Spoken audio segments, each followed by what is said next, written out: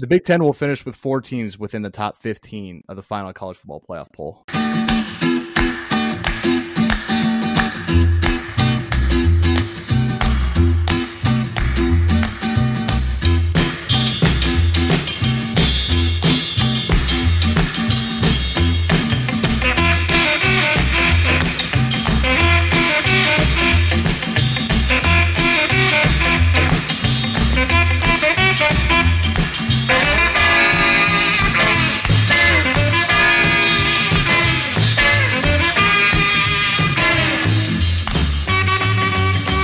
Play the fight song.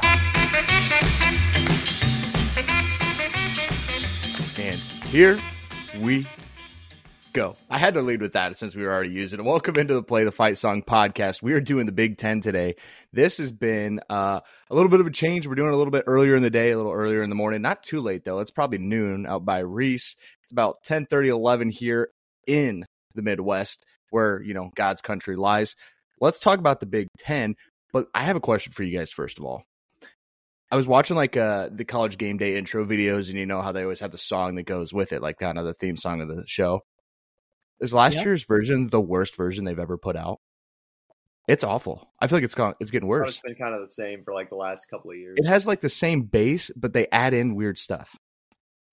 Outside of the show itself, Fox has been dominating ESPN in actual presentation of things. Outside of college game day itself, Fox has been dominating that space.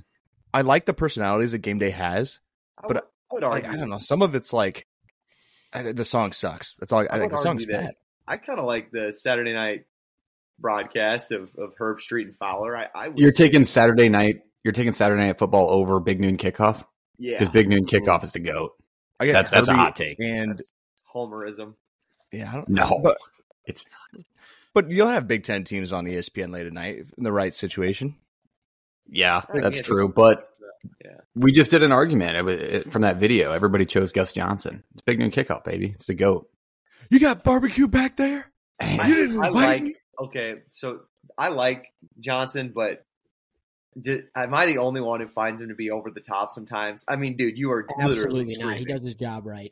He's not. I mean, you think about it. He's got so many good one-liners. He overshadows every poor one he's ever done.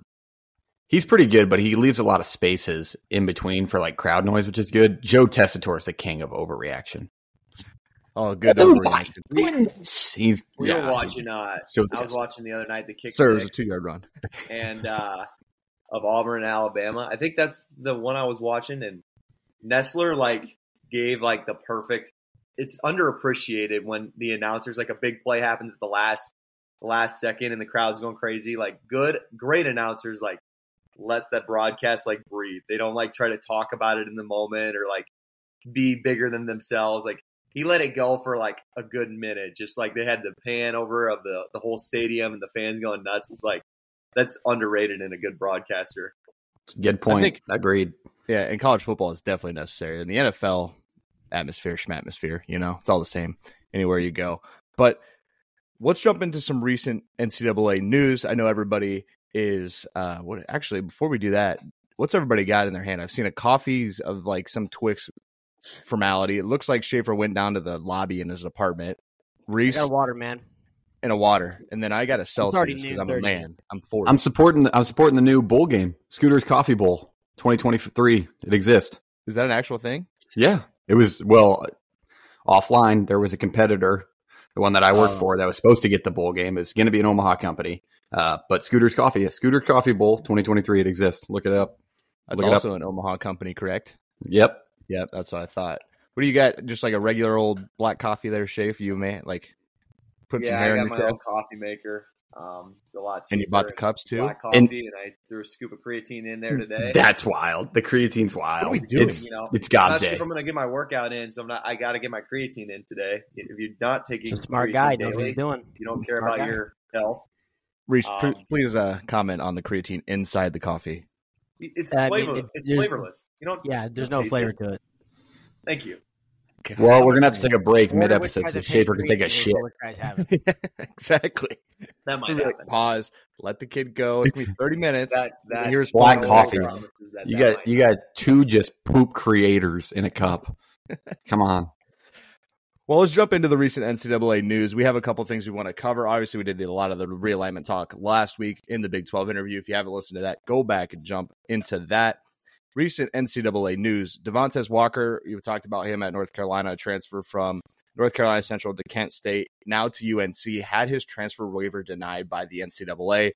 North Carolina is currently petitioning and sending things into the NCAA to make sure that he gets to play this year. But the new rule for the NCAA is your second-time transfers have to get a waiver cleared, and they didn't see a reason.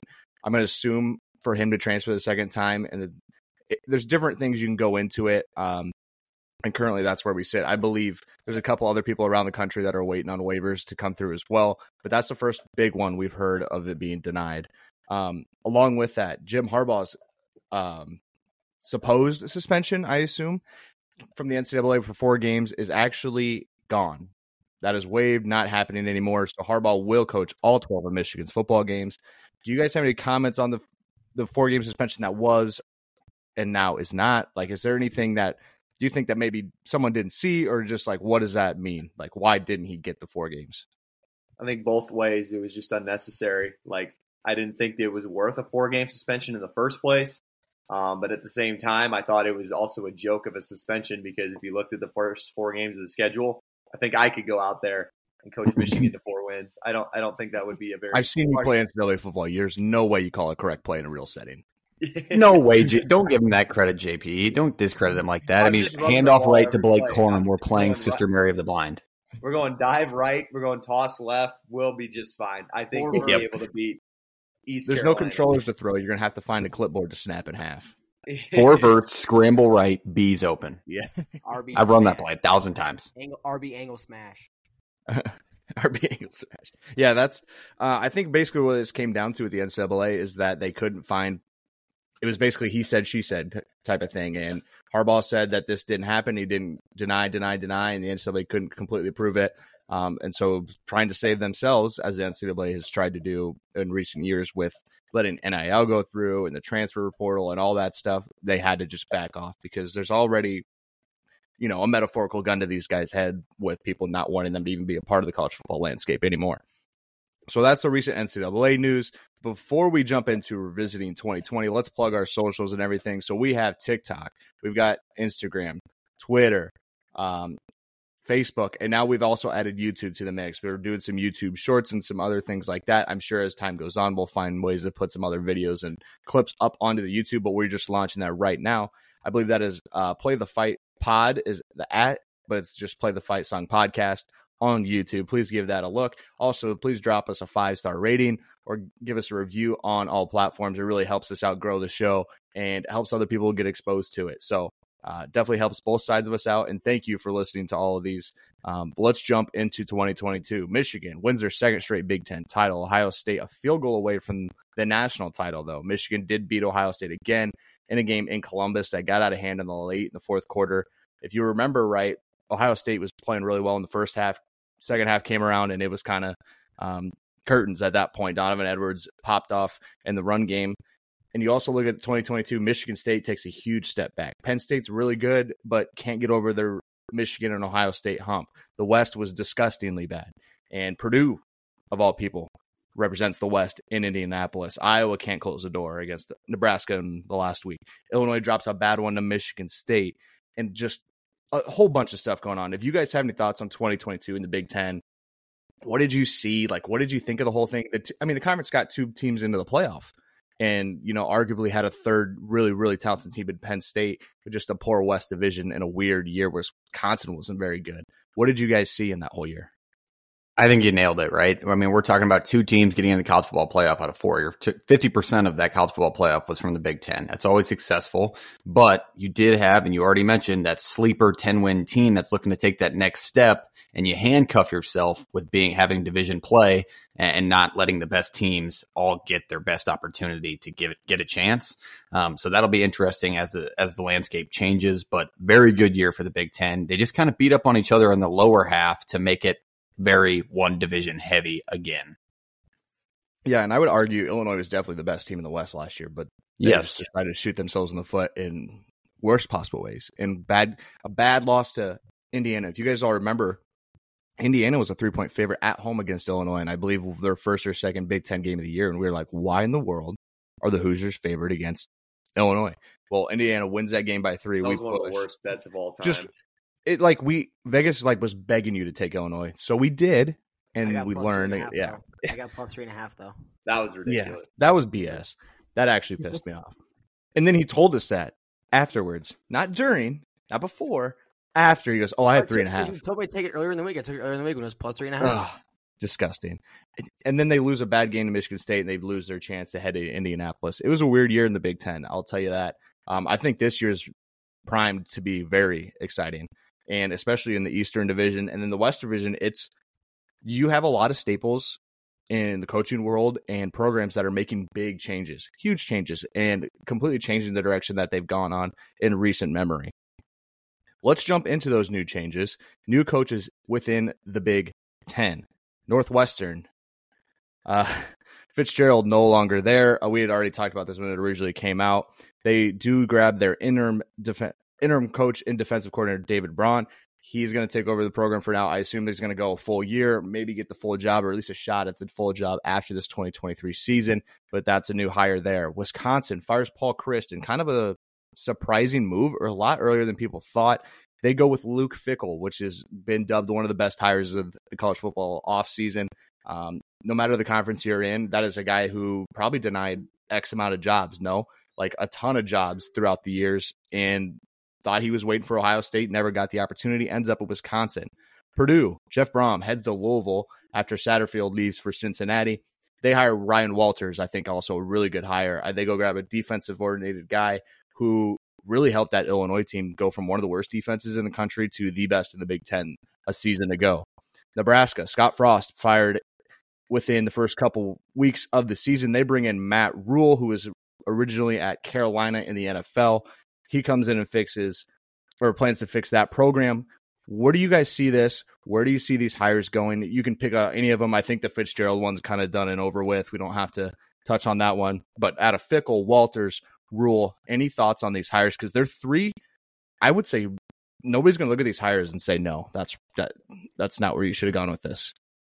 Honestly, the best hire out of all of them is going to be Fickell, like you already mentioned. That's a guy that I think everybody in the world thought was going to wait for that Ohio State job. It wasn't leaning towards any bit of Ryan Day leaving, but this guy can coach, man. You want to talk about a guy who gets the most out of the program that he's at? This dude took Cincinnati to the playoff from the American Conference and competed. So I can only imagine what he's going to do with a talented roster with Power 5 facilities and abilities for recruiting and NIL. So I think Wisconsin's going to be back on top of the West here pretty quickly. You bet. And his plan is to go into Ohio and start stealing kids from Ohio State and keeping that Chicago pipeline that Wisconsin's had.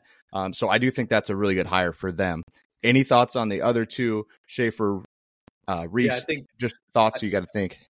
I think they're all interesting hires in their own aspect. I mean, Luke Fickell's a guy, like you said, was highly coveted throughout the entire country of a lot of big-time jobs. So for him to take the Wisconsin job kind of, I think, caught a lot of people off guard.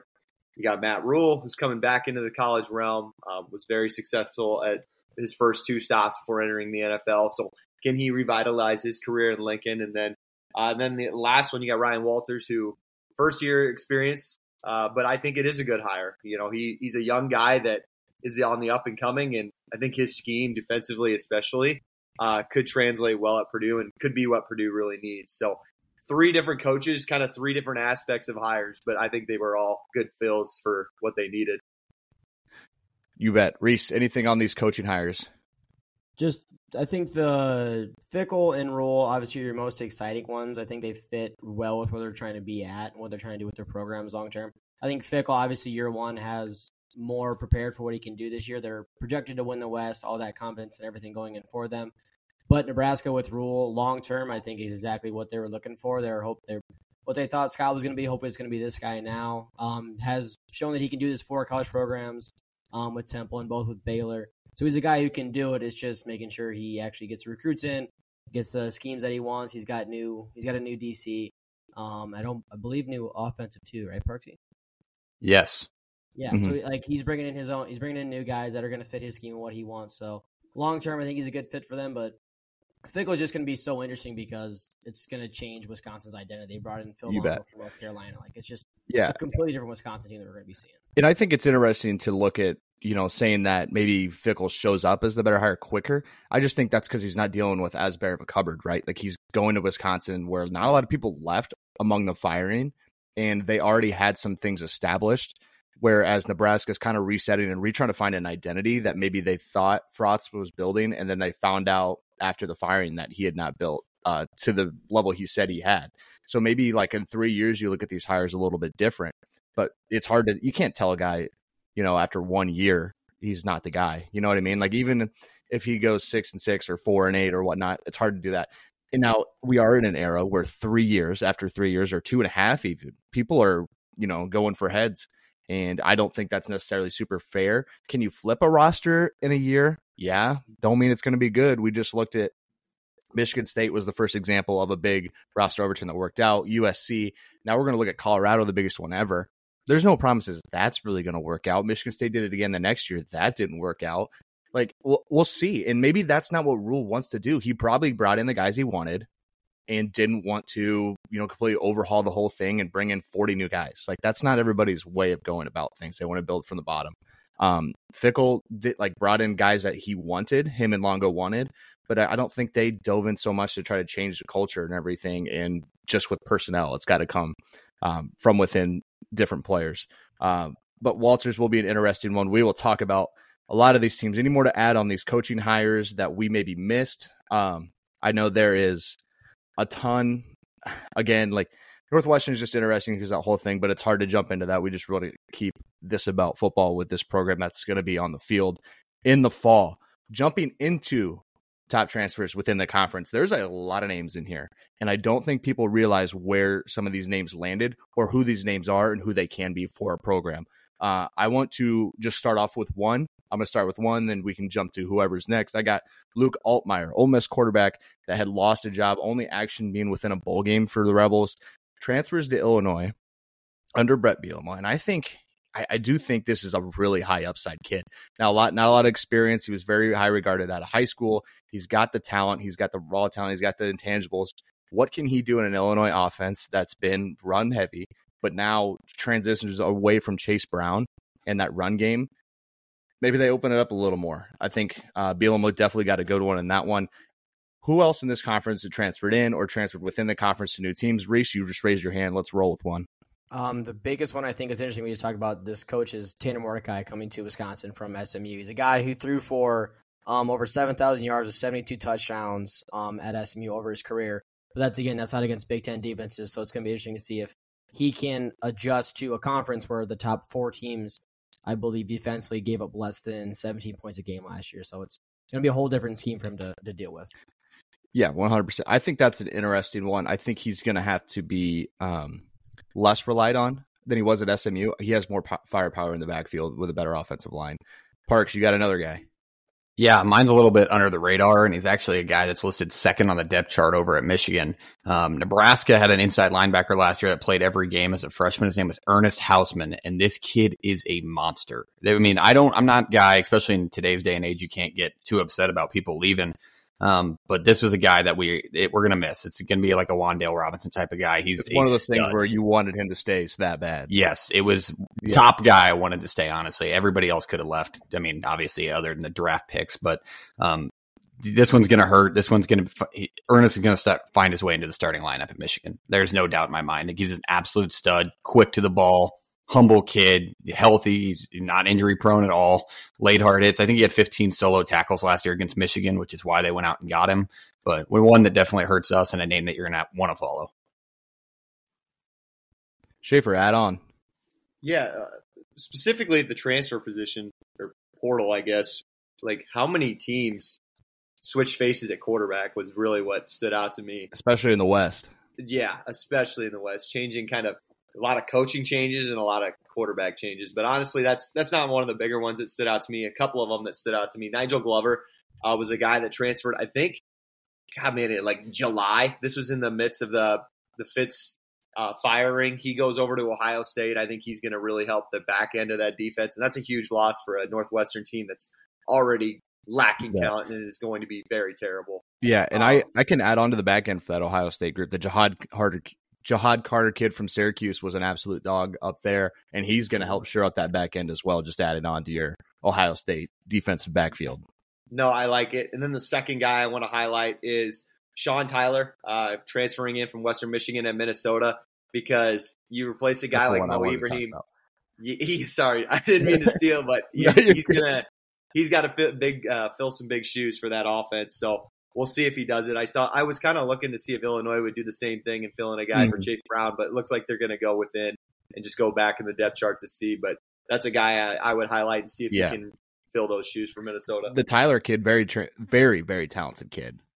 But Mohamed Ibrahim being who he is at the University of Minnesota, like their all-time leading rusher and touchdowns scored. I mean, does he have to fill him completely? No, but they would like to have another workhorse in that backfield. As we know, PJ Fleck likes to control the football, be a balanced attack. Two quarterbacks that we did not mention within the West, Cade McNamara from Michigan to Iowa. That is just a situation where is the transfer the fix, or is it other things that all need to be in play? And we'll dive into them later. And then you get Jeff Sims from Georgia Tech to Nebraska. Sims is the more interesting one because he's coming from an offense where they were literally leaving the triple option when he took over, and the coaching hire didn't work out. And so you don't know if it was him in the scheme. You don't know if it was him in confidence with this. Like, you don't know what it was. But Matt Rule really wanted him. And so he went and got him. That'll be something to pay attention to in Lincoln as he has the intangible. He's a big dude, man. I think he's like 6'4", 6'5", 230 some pounds with wheels. He's a big motherfucker, dude. That's the only way to put it. It's great as I can tell football. Any other transfers in the conference we did not touch on that maybe you guys had on your list? I think one that I highlighted is Malik McClain and Dante Cephas. I'm going to put them in that same category. Transferring in at the receiver position at Penn State. This is a team that they have their quarterback. They have the running back duo in the backfield, one of the best in the country. Now can they get some receivers on the outside? This is a team that needs a guy like Jahan Dotson maybe again if they want to get back into that college football playoff contention.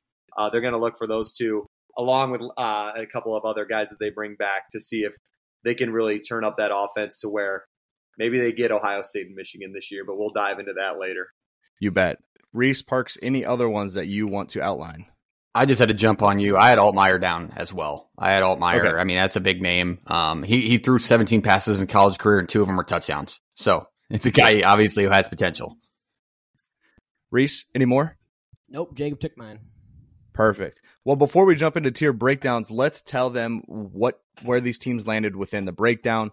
If we could have Reese or Parks outline what teams are in what bracket basically that we threw these guys into, and then we will jump into the favorites first again this week.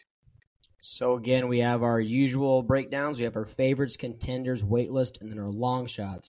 Our 2 favorites, I'm sure everybody could guess them. We have the Ohio State University and then the Michigan Wolverines. Our contenders, we have Wisconsin, Penn State, and then Iowa. Our waitlist consists of Minnesota, Illinois, Maryland, Nebraska, Michigan State. And then our long shots, the teams that are not going to be so much fun to watch, but hey, it's still football. You can watch them. Rutgers, Indiana, Northwestern. It's still football. Purdue. It's still football. Hey, you're going to be complaining about not getting to watch football in July, so you might as well throw it on when it's on in September. Hey, your team's got a bye week and it's 11 a.m. on a Saturday. Why are you not watching Purdue at Northwestern? That's exactly the game I was going to say. You know, Beth Moen's on the mic. That's the game that's on the TV. What with it being like the last 2 weekends of college football, I don't want to like turn the conversation direction completely away, but like, what are you guys watching right now? Because I guess you guys baseball are baseball nightly. fans, but holy shit, man! Baseball nightly. I can't find anything to watch. Johnny Manziel, I guess. Yeah, well, you have Swamp Kings coming out next week. The Florida documentary about Tebow and Urban Meyer's years there. That's coming out. Major League Baseball is we're in the hunt of a playoff push right now for a majority of the league. I know. Yeah, they say the Cubs are getting hot. O's kind of slowed down the last week and a half, but they won the last 9 extras. So, yeah, I mean, baseball. Schaefer, you're not a Little League World Series guy? You don't like the LLWS? That's going on. I was watching South Dakota a little bit. I was watching Sioux Falls, kind of supporting. They lost to Fargo, North Dakota. First time North Dakota's ever gone. What are we doing, Midwest? You got like Omaha, Lincoln, Des Moines, all the Des Moines area, the whole state of Iowa, South Dakota, and we're letting North Dakota get to the damn. Fargo. Yeah, That is a state that should never win in baseball against the rest of the Midwest. It's fake baseball. It's fake. Omaha teams don't play that bullshit rule. Yeah, I was gonna say I don't know if even the majority of like Metro kids play Little League anymore. I don't know if that's the normal thing. No, you can't. There's no way to play it. There's no team that does it here. It's all U-Trip. Really? You guys don't have like a sanctioned Little League anywhere? Nope. Being from the area, I think Fargo has underrated athletes. Like, oh, do recently, they? You're not from the area, Schaefer. You're from Sioux Falls. Dude, it's the same direction. It's all the same interstate. All up north. It's north. They come down here and play in every sport every weekend. Like, I wonder why. Because nobody else in the state of North Dakota plays. That's what I'm saying. What do you mean? Being from the area, what are you from the Bay Area now? Like, hey, I'm from the Bay. I'm from this whole area. You just gonna circle the whole map. I did not follow Fargo or North Dakota athletics before I moved to one of the Dakotas. So I'm just telling you. I can tell you that the majority of people in North Dakota don't follow North Dakota athletics. The Dakota, because this isn't Sioux Falls where everybody's a jackrabbit out of nowhere. That's true. It's true. I don't know what to tell you, but.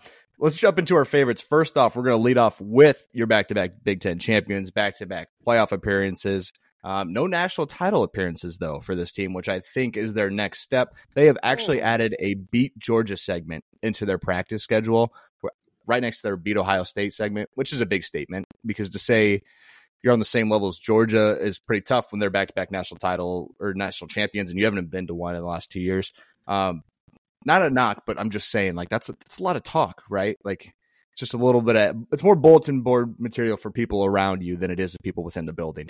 Michigan, with an over-under of 10.5, will return 84% of their returning production on the offensive side, including J.J. McCarthy, Blake Corum, and Donovan Edwards. This is a group that a lot of people are saying are going to be better than last year's football team. And last year's football team only ran into 2 scares at home against Illinois and at home against Maryland. They ran through Ohio State in the second half. They ran through the Big Ten title game.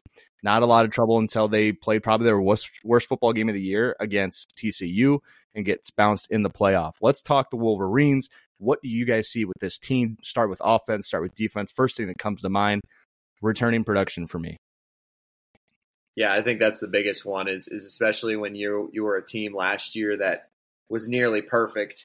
In all 14 games you played but one. When you return that much production, it is a big deal. We talk about production a lot, and I know it is a buzzword for us, but with Michigan, that's real. So when they return all of those guys back, it's going to be huge coming into this year. Can they take that next step forward? It's really national championship or bust at this point, which is crazy to think.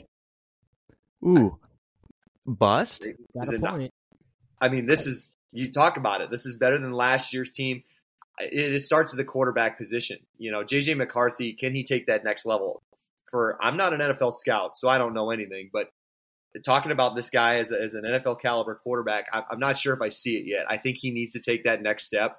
They lack a lot of – I think the worst position on the team or the offense is the wide receiver position, so they're going to rely, number one, on the running game. Yep. And number 2 on the tight end position. You know, Colston Loveland is a guy that's an all-conference guy. They bring in A.J. Barner from Indiana. That's another guy who shined last year. And then I want to highlight the defense just lightly. They added Josh Wallace from UMass at corner late post-spring.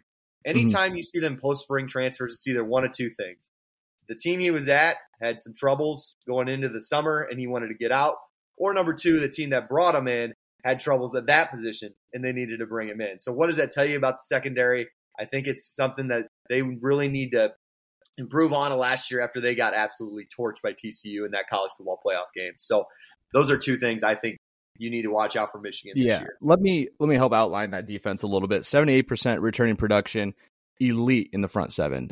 This is going to be a team on the defensive line and the linebacking core. As Parks had touched on in our key transfers with Ernest Hausman, is a guy who's not even he's in the top 2 on the depth chart, but he's not like in the starting role. Like they have 3 backers ahead of him that are all really solid, but there's no way they keep him off the field. It's going to end up being more of a rotational unit. Junior Colson and Michael Barrett are those guys that currently hold those spots, but they'll be just fine. That is an elite run stopping unit. And as Schaefer touched on, it's got to get a little better in the back end, but it wasn't bad last year. I really think that they ranked number 5 in the country out of 69 teams in opponent adjusted per play average. with the passing defense. And did it get a little, touchy in some spots? Yeah. And I think a lot of it had to do with that schedule last year where their teams weren't necessarily able to throw on them. And if they couldn't run on them, you made them one-dimensional and they were able to hit on the pass. Are you saying playing Colorado State, Hawaii, and UConn and Iowa better to start the year? And Iowa. Is that what you're saying? I'm just in Rutgers. I just think when it was time to be exposed and they weren't able to make a team one-dimensional, that's when it kind of reared its ugly head. But when you can make a team one-dimensional, you can key on the pass a little bit. Reese, you look like you're ready to have a comment on this team. Say no, don't worry, Shave. They beefed up their non-conference this year. I don't know if you looked. Yeah, I saw. They did this. They didn't do the same thing this year, guys. Don't worry. They heard the arguments and they said East Carolina. That ain't a joke. Who can we open up against? The Pirates. Grr. This isn't the Pirates of yesteryear. But no, the one thing that you guys keep mentioning, their defense, they do return their two strong interior guys, defensive tackles, Bates and Graham, Chris Jenkins. Those guys are really hard to run against. They were 6th nationally defense last year in the country. Like I mentioned, the Big Ten has very, very good teams defensive. They're top 4, I mentioned before, less than 17 points a game they gave up. They do have to replace 3 guys on their line as well. They had to go to the portal. They got 2 guys from Stanford, 1 guy from Arizona State.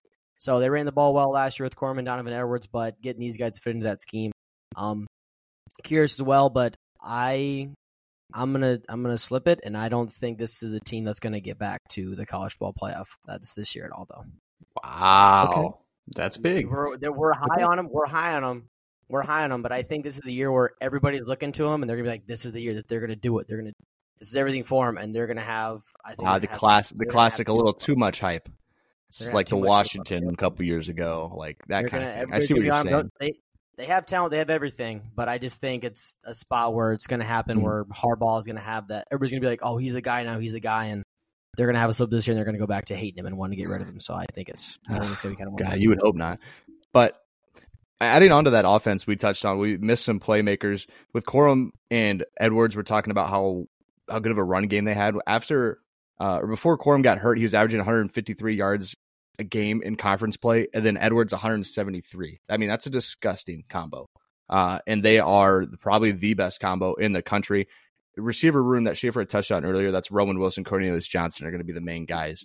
My whole thing with this team is I'm not anti-JJ McCarthy. I'm anti-Harbaugh saying he's once in a generation athlete. That's where I'm like, Is he though? No, yeah. Like he doesn't turn the ball over. He's 22-5 touchdown interception ratio last year, but he's not winning you football games. I think he's helping you on the ground with his feet. I don't think he's winning you football games. I don't know if you guys see the same thing. Yeah, the Ohio State game last year, like he was hitting guys, but they were open. Like he wasn't making Sunday type throws. Like his guys were open. They were running the piss out of the ball in that second half. Like Tom Brady. That's a big reason why they won that game last year. He's a system quarterback. Oh, that's such a hot take. All of a sudden, it is. Hot take early. JJ McCarthy equals Tom Brady. Don't put that out there. They're on the same level. Yeah, same level. You said it here. Any other thoughts on the Wolverines? Parks, you got something you want to touch on with this team? I think we already talked about a little of that schedule that is in the waiting room for them. Yeah, no, I mean, their schedule is not, it's got some games in there that are eye-opening, right? They go to Happy Valley, which is never an easy place to play late in the year, but they also play in Minneapolis, which can be a sneaky game for teams, right? Minnesota's a team that competed with Ohio State a couple of years ago. Obviously, they had better pieces than what they'll have this year, but obviously not an easy place to play. I think this team, they returned too much production to not be at the top of this conference. They've returned 15 starters. I'm a little bit higher on that wide receiver room than you guys are. I think those guys, we just talked about how he was throwing to open dudes. Those dudes got open because they're of high quality. I think losing Andrell Anthony to Oklahoma sucks, but Cornelius Johnson's a guy that's going to stand out in this room. He'll be wide receiver 1. They have got a lot of speed. But on the defensive side of the ball, we got to take a look at kind of what happened in the playoff last year, right? You're giving up 51 points, and you weren't really in that game for the majority of it. So I think they need to have some changes in the secondary, but maybe just the experience gets them there. I see this team winning 11 games. So I'm high on the Wolverines. Yeah, let's roll into that. We have the 10.5 win total. Where does everybody have this football team at 10.5? Reese, you said you're not even going to see them in the playoff. Does that mean they get to 11-1 and maybe lose an important one or lose a Big Ten title? Under. Wow. Schaefer? Oh man, I'm gonna go Do under. it. I'm Do under. it, yeah. I'm 10-2. Yes. I'll go under. I have 11-1. When you tell me you play Penn State and Ohio State in the last 2 of the 3 weeks, there's a loss in there. That's I don't think your first opportunity to get bit would be your back-to-back first 2 road games of the year at Nebraska at Minnesota. That's your only opportunity, I think, to get bit outside of. Well, I was going to say, let me say something about that, because last year when they ran through the schedule, they had those 3 easy non-conference games, and they ran into Maryland, which is, I think if they ran into Maryland a couple games after that, maybe week 7 or week 8, they probably would have handled them better. But that was really the first team that gave them a look all year. So when you're looking at the schedule this year again, the trip to Lincoln probably is that game, because they got East Carolina, UNLV, Rutgers, and Bowling Green all at home to start the year. Then they take that trip to Lincoln. So do those first 4 games give them a look on anything, or is Nebraska going to be the team that already traveled to Colorado, already traveled to Minnesota, that was tested early? Maybe they could jump Michigan early. I don't know. Yeah. Give them a look at least. Parks, where do you have this team? 11-1? Yeah, I have 11-1. I think the only slip up is at Penn State. I'll get into it all later. That may be my hot take. It may lead into it, but there is a real mess going on in the East that could happen this year.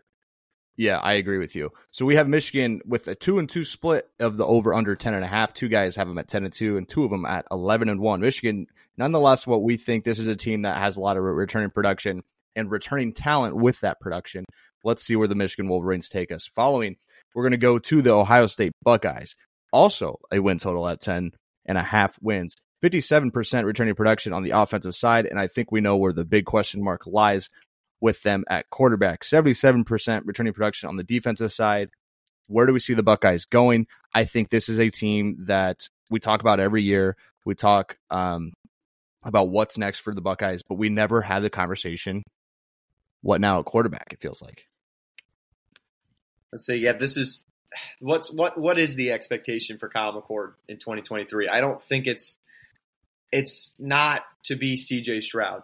I think it's maybe to be a little more JJ McCarthy. Like, manage the game, don't turn the ball over. You have so many weapons, so many options. You have one of the best play callers in college football, one of the best offensive schemes in college football.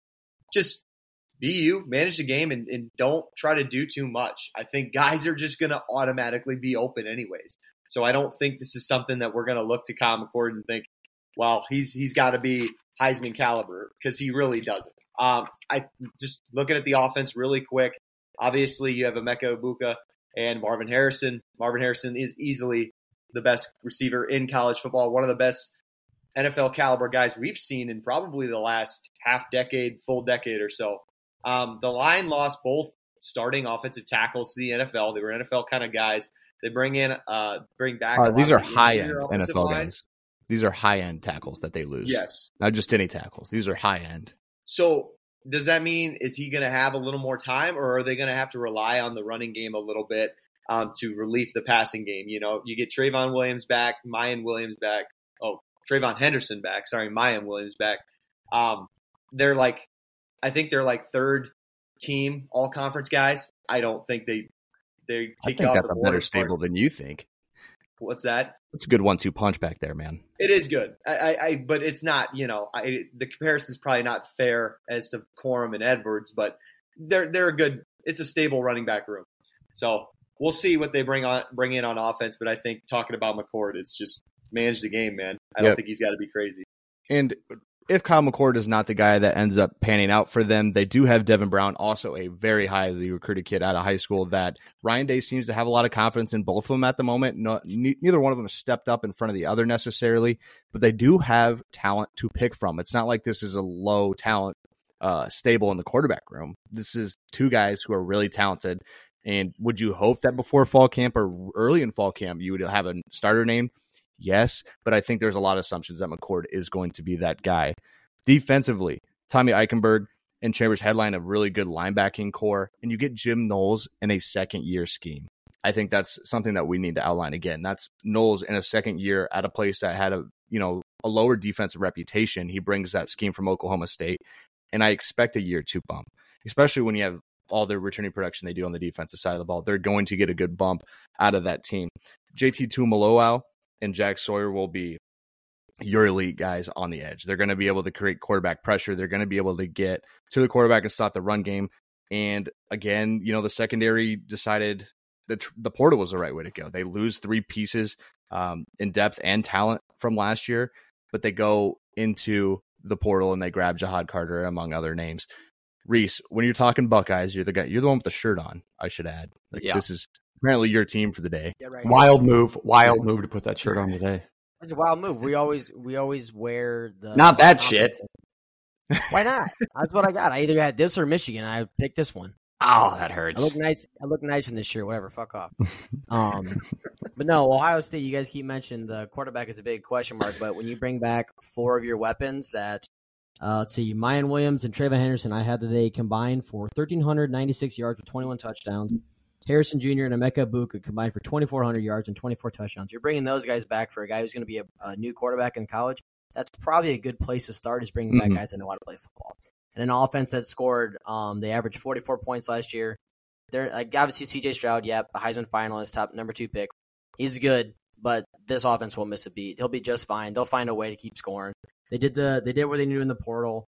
And just fun fact, they went into the portal as well for a new kicker, because I think they were tired of looking at that guy hit a knuckleball from 50 yards out for a chance to go to the national title. Just make the kick of their national champions. Yeah, it's tough. Make your kick. But they went to USC and they got Parker Lewis, so they got a new guy, and they're not letting that guy try to decide their season again. So there's just I'm thinking that old Wayne Gretzky quote / Michael Scott, you miss 100 shots that you don't take. I don't know. He'd have missed it just as much if he never kicked the damn thing. You got to try left. You got to try kick it with his left foot. That thing off the foot had no chance.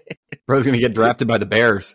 It's the wrong zip code that thing was traveling into. Parks, anything to add on the Buckeyes? I know you had some thoughts on this team earlier this week. Yeah, so we want to talk about teams that have an unknown piece, and we've already mentioned Kyle McCord, but really, we're talking about the Ohio State Buckeyes, a team that's never lost 8 games in the history of their program.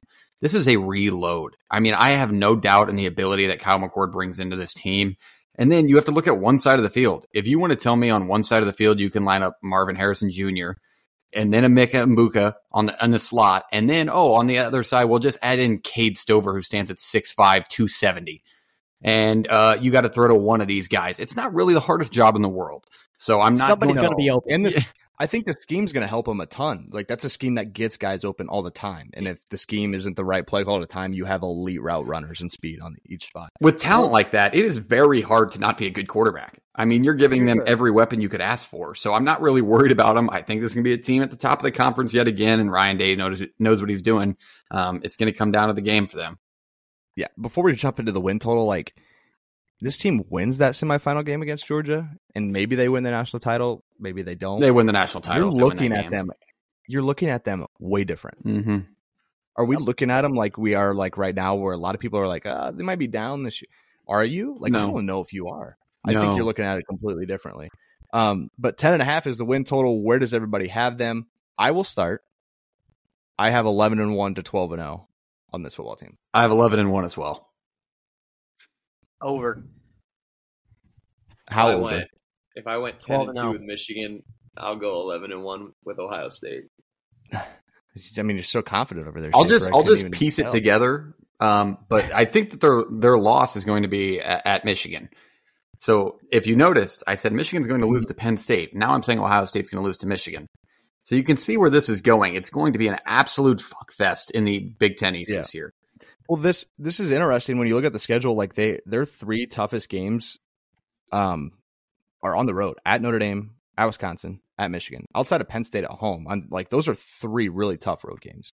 And you get one at the beginning of the year, one smack dab in the middle, and one to end the year. So it's spread out. It's not in a couple in a row like we were talking about Michigan's schedule, but that is where we see them. That's the Buckeyes. That is it for our favorites. Let's jump into the contenders. And I think our first contender we will talk about is a part of that Big Ten East, the Penn State Nittany Lions. This is a team that took a step forward last year. A lot of people maybe thought it was going to be a bigger step forward, but they did run into their Michigan and Ohio State problem once again. 55% returning production on the offensive side and 75% returning production on the defensive side. This team has a win total of 9.5 and is currently picked in most spots as the third best team in the East, but within the top 10 in the college football rankings. What do we see with Penn State? Are we high on this team? Are we lower on this team? They also have to change quarterbacks. I think this is my team. I'm gonna be if I had to get on the back of a Big Ten team, I think this is my team. It's kind of insane that we didn't put them in the what is it, the favorites? list? The favorites. The favorites. I'm sorry, the favorites. Can you have list. 3 favorites in one division though? Then the Pac-12. Odd-wise, it doesn't work that way. Well, it's fair. It's fair to put them in the contenders because of the record. It's like 4-14 versus Ohio State and Michigan under Franklin. It hasn't been great. Can they take that next step this year? And honestly, is the next step just winning one of them? Yeah. I think it is. If you can just beat maybe Michigan at home, I think that's taking the next step. Everybody's going to be talking about Drew Aller or Ayler. Somebody said Ayler. It's Aller. I've seen Aller. It's Aller. I've seen Aller. That's what I said. Anyways, but he's raved by the staff. There was some controversy last year that I think a lot of people wanted him to step in. They were kind of over the 6-year Clifford, which I think is ridiculous. 16th year. They act like he played so poorly. The guy was above serviceable, like above average quarterback. Very above. Go on, though. No, you're fine. I think they got a lot of weapons on this offense. I talked about the transfers they brought in at the receiver position. Keandre Lambert-Smith is an all-conference potential guy as well. I think he might be a second-team all-conference receiver against those Ohio State guys. Theo Johnson will be another guy at the tight end position that's going to be a legitimate threat. Everybody already knows about the running backs and what they bring to the table, and then they bring in probably the best offensive tackle in the country back. But can Fashanu stay healthy? That's the biggest thing. He had some injury problems last year. I think it's kind of a group at the offensive line that they need to see a little more this year. And they have the talent. Can they stay healthy? And can they take that next step to protect Aller? And then on the defensive side of the ball, I think they got the best linebacking group in the country, or probably the Big Ten. I wouldn't say the country. Country's a bold statement, but I think this is a team I'm really high on. They have one of the best defensive coordinators in the country, Manny Diaz. Mm-hmm. I can't say enough about this team.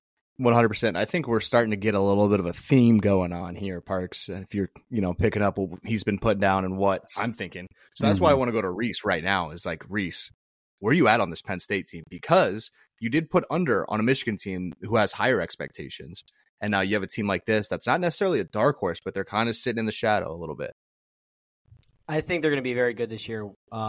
Take their over on wins, whatever it is. I think they're going to be a team that's going to beat one of those 2 top teams in the East. They're going to have no problem doing it. They're taking the steps in the right direction. Like you guys mentioned, or Schaefer just mentioned, they just got to win the one, and that's kind of what they can do for it and get themselves more established in the conference. But the big thing, too, in their defense that hasn't been mentioned yet, they have arguably one of the best 1-2 punches with the corners with Kalen King and then Johnny Dixon. Those guys are not easy to throw against. I believe Kalen King led Big Ten last year in passes defended with 21 against.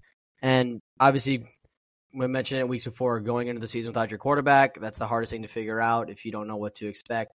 But I think he's a guy that he's won it for a reason last year. I mean, people want to hate on Clifford because it's just easy to hate on a guy that you've seen forever. You know what he's going to do, and 100%. He's going to do something different. But I think he's your can't think of the word, like not firecracker. He's just your question mark for the season or whatever you want it to be. Whatever he's going to do for you is going to define your season. But again, Happy Valley is one of the hardest places to play too. I think they can easily get somebody at home that they're not supposed to beat. So, but yeah, and like you look at Drew Aller, like that's why everybody wanted him. It was the appearance of a high ceiling and a higher ceiling than what Clifford had. But Clifford, you have to remember, last year was a 64% completion percentage, 8 yards per attempt, and ranked number 3 in the Big Ten in quarterback rating. I mean, still pretty good. Behind, like, come on, like we got to understand that, right? Yeah, and so I think it's just what's behind door number 2 with a guy who's very highly touted out of high school and has a very high ceiling. He's not gonna. This is kind of like the Ohio State thing. He's going to have a good stable of running backs in Nick Singleton and Allen. Both ran for over 700 yards last year. Nick Singleton is a true freshman, over 1,000. And Theo Johnson at tight end, I think, is like, we have to talk about him because that is one of the best bailout options in the country, one of the best tight ends within the Big Ten as well. He's going to be a consistent playmaker and a consistent bailout option for a young quarterback. Defensively, this team is nasty. I think this is going to be the best the best defense in the Big Ten, which is a lot to say because there's a ton of teams in this conference that, could hold that ranking. The defensive line as added is going to be the strength, and it should be a year where James Franklin, I think, can rely on his coordinators and really just understand that the team's there. And I think he's confident that he's gotten that team to a position where they can win football games now, where in years past it was like, well, they have a multitude of question marks on the defensive side, or can they get better quarterback play? Can they get better offensive line play? Well, I think they've hit a spot after a good recruiting stretch the last couple of years that it's time to blossom a little bit in Happy Valley. Parks, talk about the Nittany Lions. Anything you want to add? Yeah, I just think looking at the grand scheme of things, it's a team that brings back 16 returning starters, including Nick Singleton, who's easily in the top of the running back room in the Big Ten. Probably put him right up next to Blake Corum. I think you're going to get an easy 1,000-yard year out of him, if not more. I think he could be a guy that puts up absolute numbers because their line's good. This is Franklin's best chance to win this Big Ten East that he's had in a while. I think if you look back, and not a lot of people are going to like this because I'm very high on them as well, but if you look back statistically, 2019, Penn State goes 11-2, and then they come back with a 4-5 season, which is COVID, and then they go to 7-6, and then they're 11-2 this year. So they're due statistically for a little hiccup. I don't think it can happen, not with this much returning production. I'm a very big believer in Drew Aller and his product. But this is going to complete the Big Ten East, man. This is the make or break. I think, I don't know if Penn State's fans believe in, or their program believes in them as much as we do, right? Because they play Iowa, the whiteout game. Mm-hmm. Why is that whiteout game not Ohio and Indy somewhere else? Why is it not Michigan? When you play Michigan at home, why is that? That is because it's too late in the year. The TV networks, yeah, it's the TV networks. Okay, because it's late in the year and you don't want it to be freezing. That's fine, but I hope this team is believed in Happy Valley as much as they're believed in the Midwest, because this is Franklin's best chance to win this East by a lot. Yeah, quick touch on the schedule prior to jumping into that over/under that sits at 9.5. West Virginia, Delaware, your start. West Virginia not going to be a great football team. We had already covered them in our Big 12 preview. At Illinois, when we'll get to Illinois. That's a tough Big 10 opener. Yeah. Iowa, and then they go to Northwestern. So your West draws are Illinois, Iowa, Northwestern. You get them all in a row. And then you go to Ohio State. You get Michigan at home, and you end the year with Michigan State. Again, is this that at Michigan State is where I kind of worry, depending on what's going on throughout the rest of the year, right? What at Ford Field? Yeah, that Michigan State fans are going to be there. That's dumb. That's not as scary. What did Reese need? Reese had a point. No, I was going to mention the schedule too. I was saying if Aller isn't the guy and he's not ready by week 3, week 4, those are two very sneaky games that they could. Very interesting games. Win total over under at 9.5. Where do we see Penn State? Starting with Reese. Over. Is this a unanimous over? This is the easiest over win total. I agree. I think 9.5 is there for your two Ohio State and Michigans, but then there's one more maybe they think they lose, but I think 10 is very seeable. Look at this. I mean, outside of the Michigan and Ohio State game last year, looking back at the schedule, they didn't come within 20 points of any other Big Ten opponent. They ran the Big Ten outside of those two games. And I say they maybe get one this year. So, I mean, 9.5.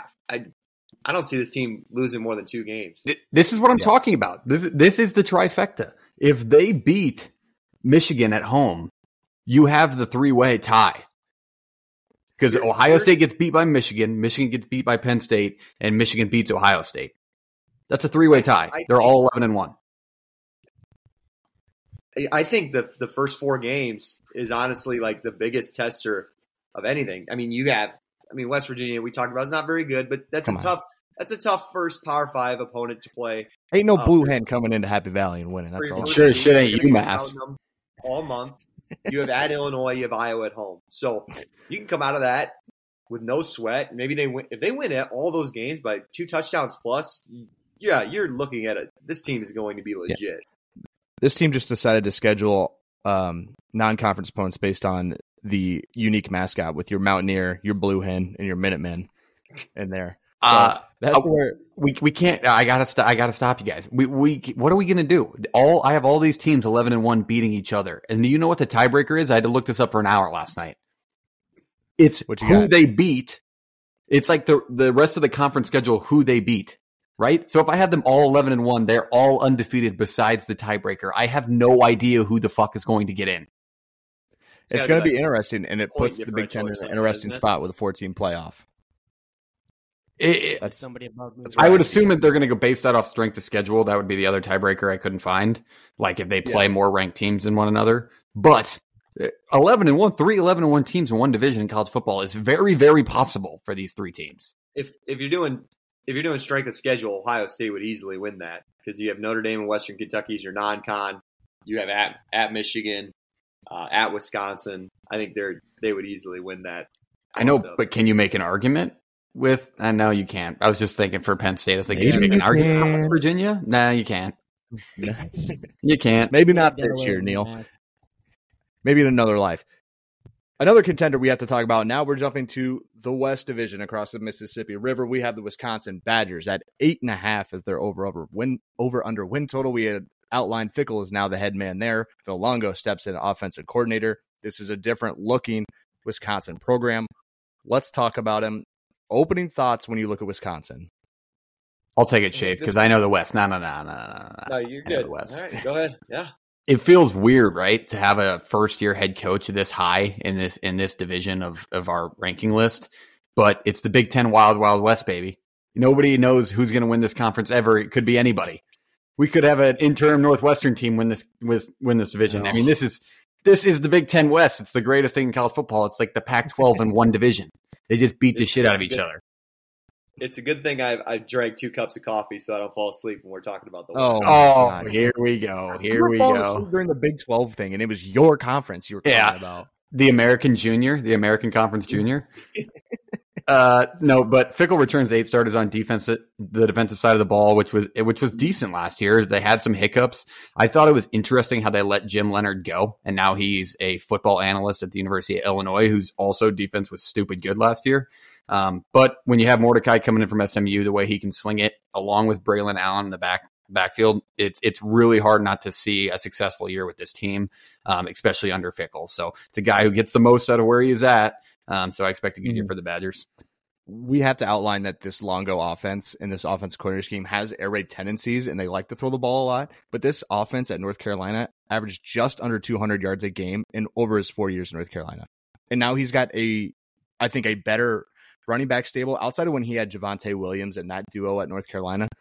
Braylon Allen still doesn't get the respect he deserves. I don't know what it is. It's just a ton of really good running backs in the Big Ten, but he's still not getting the love he deserves. That kid's an animal. And then you have Malusi, who ran for over 1,200 yards last year. Like, we have to talk about this stable, and they're going to find ways to get them the football, along with the transfers in CJ Williams and other 3 receivers they have still within that program. Reese, you were just about to say something. Are you going to go offensively with this team? Defensively, what are you seeing that needs outlined? I was just going to stick with offensively, but first thing I got to say, JP, Wisconsin is not across the Mississippi River, by the way. I need to throw that out there for you, just so you know. Yeah, it is. From geographical. You definitely have to cross the Mississippi to get to Wisconsin. The Mississippi River? No. To get from sure? Michigan to Wisconsin, you don't need to cross the Mississippi River. Yeah, look at it. We didn't go from Michigan. We went from You went from the east? Let's talk football. Football. Yeah, I'll start talking football. Look at it. Whenever you're ready. While you're looking at it and then verifying that I'm right, I'll talk about how Wisconsin went to the transfer portal. Okay, if you want to go through Chicago, so most people don't want to. They would come to the beautiful state of Iowa first. See, this is why Wisconsin went to the transfer portal, picked up 3 guys that had to help out Mordecai. Like I mentioned before, he did all his stuff at SMU, where he's not really tested against that solid of defenses. So helping that out, and then Braylon Allen in the backfield, guy's a fridge, probably top 3 running backs in the Big Ten, you could argue. And then it's just, can Phil Longo in this offense, can they adapt to their new identity? And I think they have a favorable schedule to start off. Their first 5 games, I mean, at Washington State might be sneaky, I guess, but I still think it's a game they can go in there and win, no problem. They open up with Purdue and Rutgers for the Big Ten Conference, which I think that they'll be just fine handling those as well.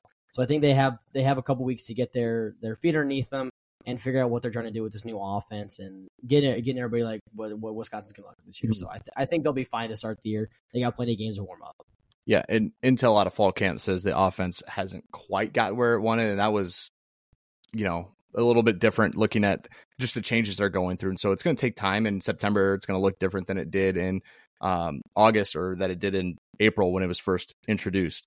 Defensively, 68% returning production. They lose 3 all Big Ten performers. But I think when you kind of look throughout this defense, it's always a team that's good. It's not a lot of big names that make a Wisconsin defense, right? It's other pieces that really help out, and especially at the linebacking core with Daryl Peterson and then Michigan State transfer Jeff Pietrowski. Those are going to be good linebackers that really anchor a defense that's really solid. Schaefer? I think their defense is going to be fine. I don't think it's going to.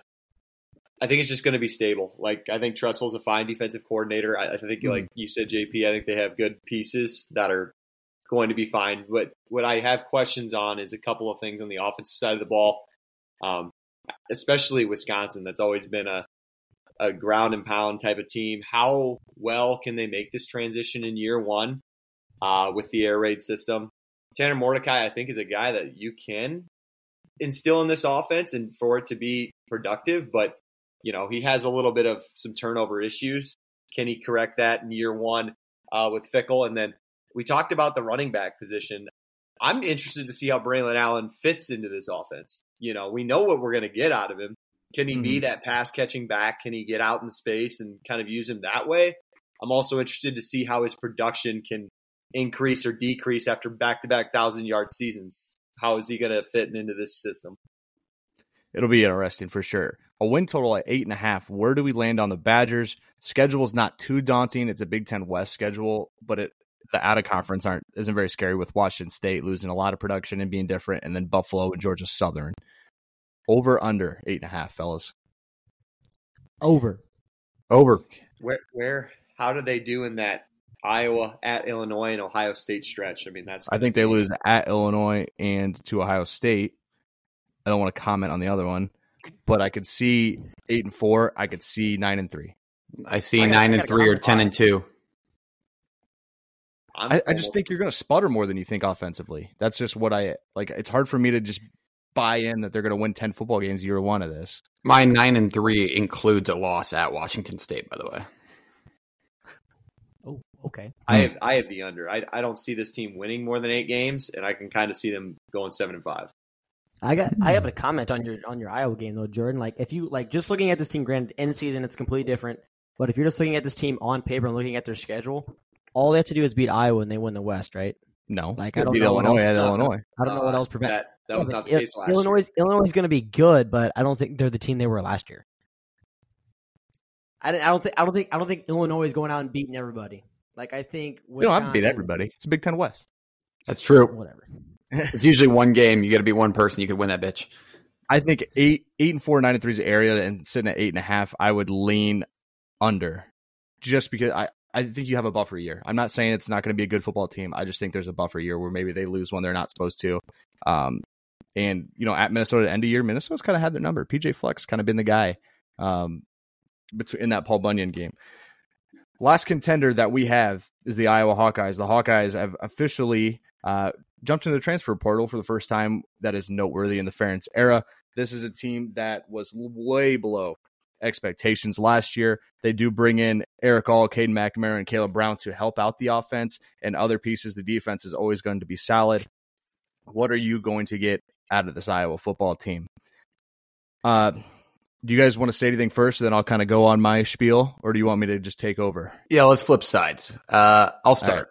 I think it's really hard. That's the first thing I listed was it's hard because it's a team that I want the absolute worst for. No offense. I want the absolute worst for them, but I can't see it. I'm going to put my fandom aside and professionally speak about them. They have better pieces.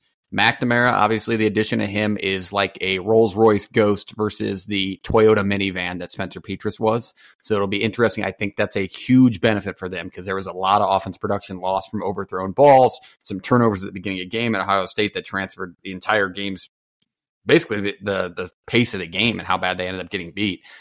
So I think McNamara is going to obviously play the biggest piece. They added other additions. You got obviously a Michigan tight end transfer rolling in that's going to tight end who's obviously going to develop and be very good.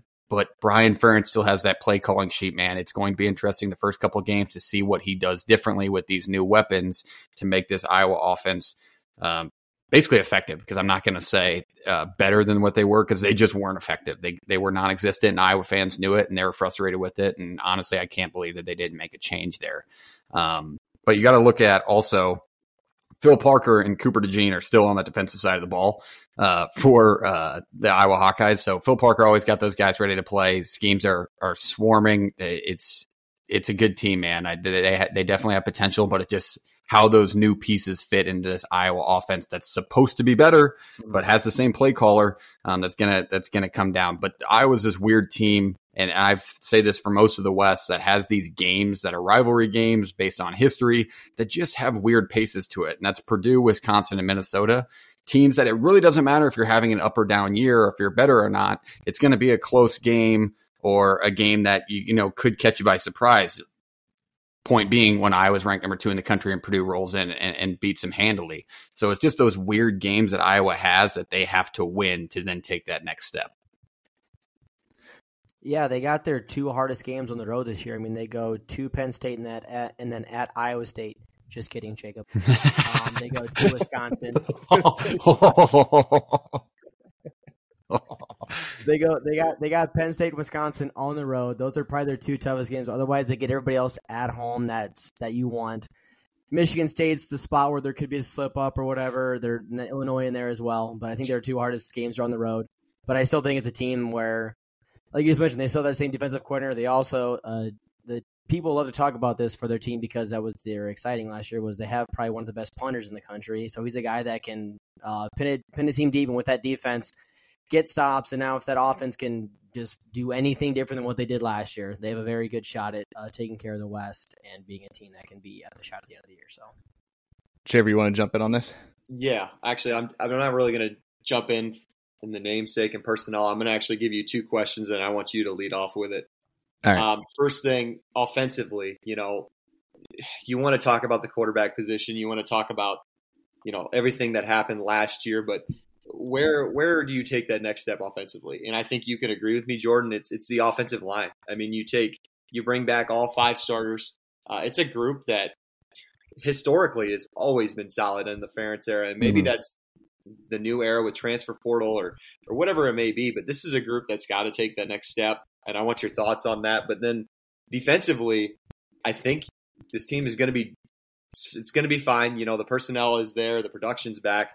You know what you're going to get out of a Phil Parker defense, but I think they're going to take a step back. I think that's safe to say, because last year they were historically good, especially creating turnovers and getting touchdowns that way.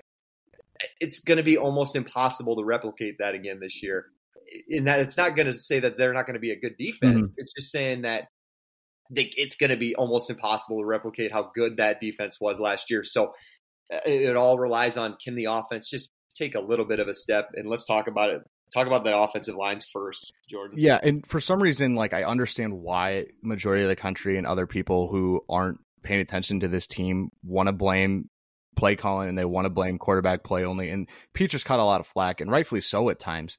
But when I'm walking into Kinnick Stadium to play Iowa State and the kid's warming up and I already have fans yelling at him, telling him to figure it out, I'm going to get a little pissed off, because it's like he's on your side. What are we doing? Why are we wanting him to have a bad game? Anyway, I think a lot of the flack at Brian Ferentz has to do with he was, with the offensive line for a couple of years, and that's what he did. And then he helped with the quarterbacks last year. We have to remember that he probably wants to open it up a little bit more than he has, but Kirk's not going to let him. He has to stay in the complementary phase of where this football team plays, right? There's a bend but don't break defense. It's an offense that controls the football. It controls field position so they can score points that way and just control the way the game is played. Your offensive line needs talked about more. It's been historically bad the last 2 years, which is in a scheme like this is crucifying to what you want to do. But here's where I think the light comes, is that you get a higher ceiling in McNamara. You're going to get a guy who can escape the pocket and make a little more things happen, be more consistent throwing the football. You're going to get another tight end to complement Luke Lachey, who's already on one side, who's probably going to be an all Big Ten guy. If not first team, he's going to be second team all offense. And then Caleb Brown is just a guy who needed to bring in depth. From what I understand out of their fall scrimmage, that Seth Anderson and a couple other pieces on the edges are everything that they were cracked up to be, whether he came from a Division II school or not, right? You look at the rock bottom they were on. They just need better quarterback play. They need better offensive line play. This team is going to have a good stable of running backs. Caleb Johnson is a stud. LaShawn Williams is a stud. They will be just fine there. Can they get to a point where the offensive line play gets back to maybe right at average or above average where I was used to having teams? Defensively, the DBs are disgusting. Wampa, Schulte, DeJean, I think they're going to be just fine on the back end. The linebacking core is interesting. You have to replace 3 guys. And Jack Campbell and top 2 Iowa linebackers of all time. Guy was an absolute unit. But you get guys like Jay Higgins and you bring in Virginia transfer Nick Jackson, who I think are going to fit very well into what they want to do. The defensive line is super deep, and very, very, very talented. Joe Evans, Logan Lee, Deontay Craig, just to name a few guys that are going to be very sound players in that scheme. That's what you have to do. You have to plug holes and be in the right spot so your linebackers can flow and make plays. I think they will be fine. And to kind of cap all this off, like, it's Big Ten West or bust. You're playing in Indianapolis, or this is a season that went down the drain, and that's whether McNamara plays or it doesn't, or he misses a couple weeks for whatever reason. He's maybe taking a little more time to get back from the injury. It's Big Ten West or bust. You win the West, or this is just not where you need to be. So that's the Hawks. I think I share a lot of Iowa opinions in that facet. Now, do they go the same direction I did and point out the offensive line is the number one thing that needs to improve? Probably not. Well, that's another discussion. Win total at 8. I checked this morning. Over under for the Hawks.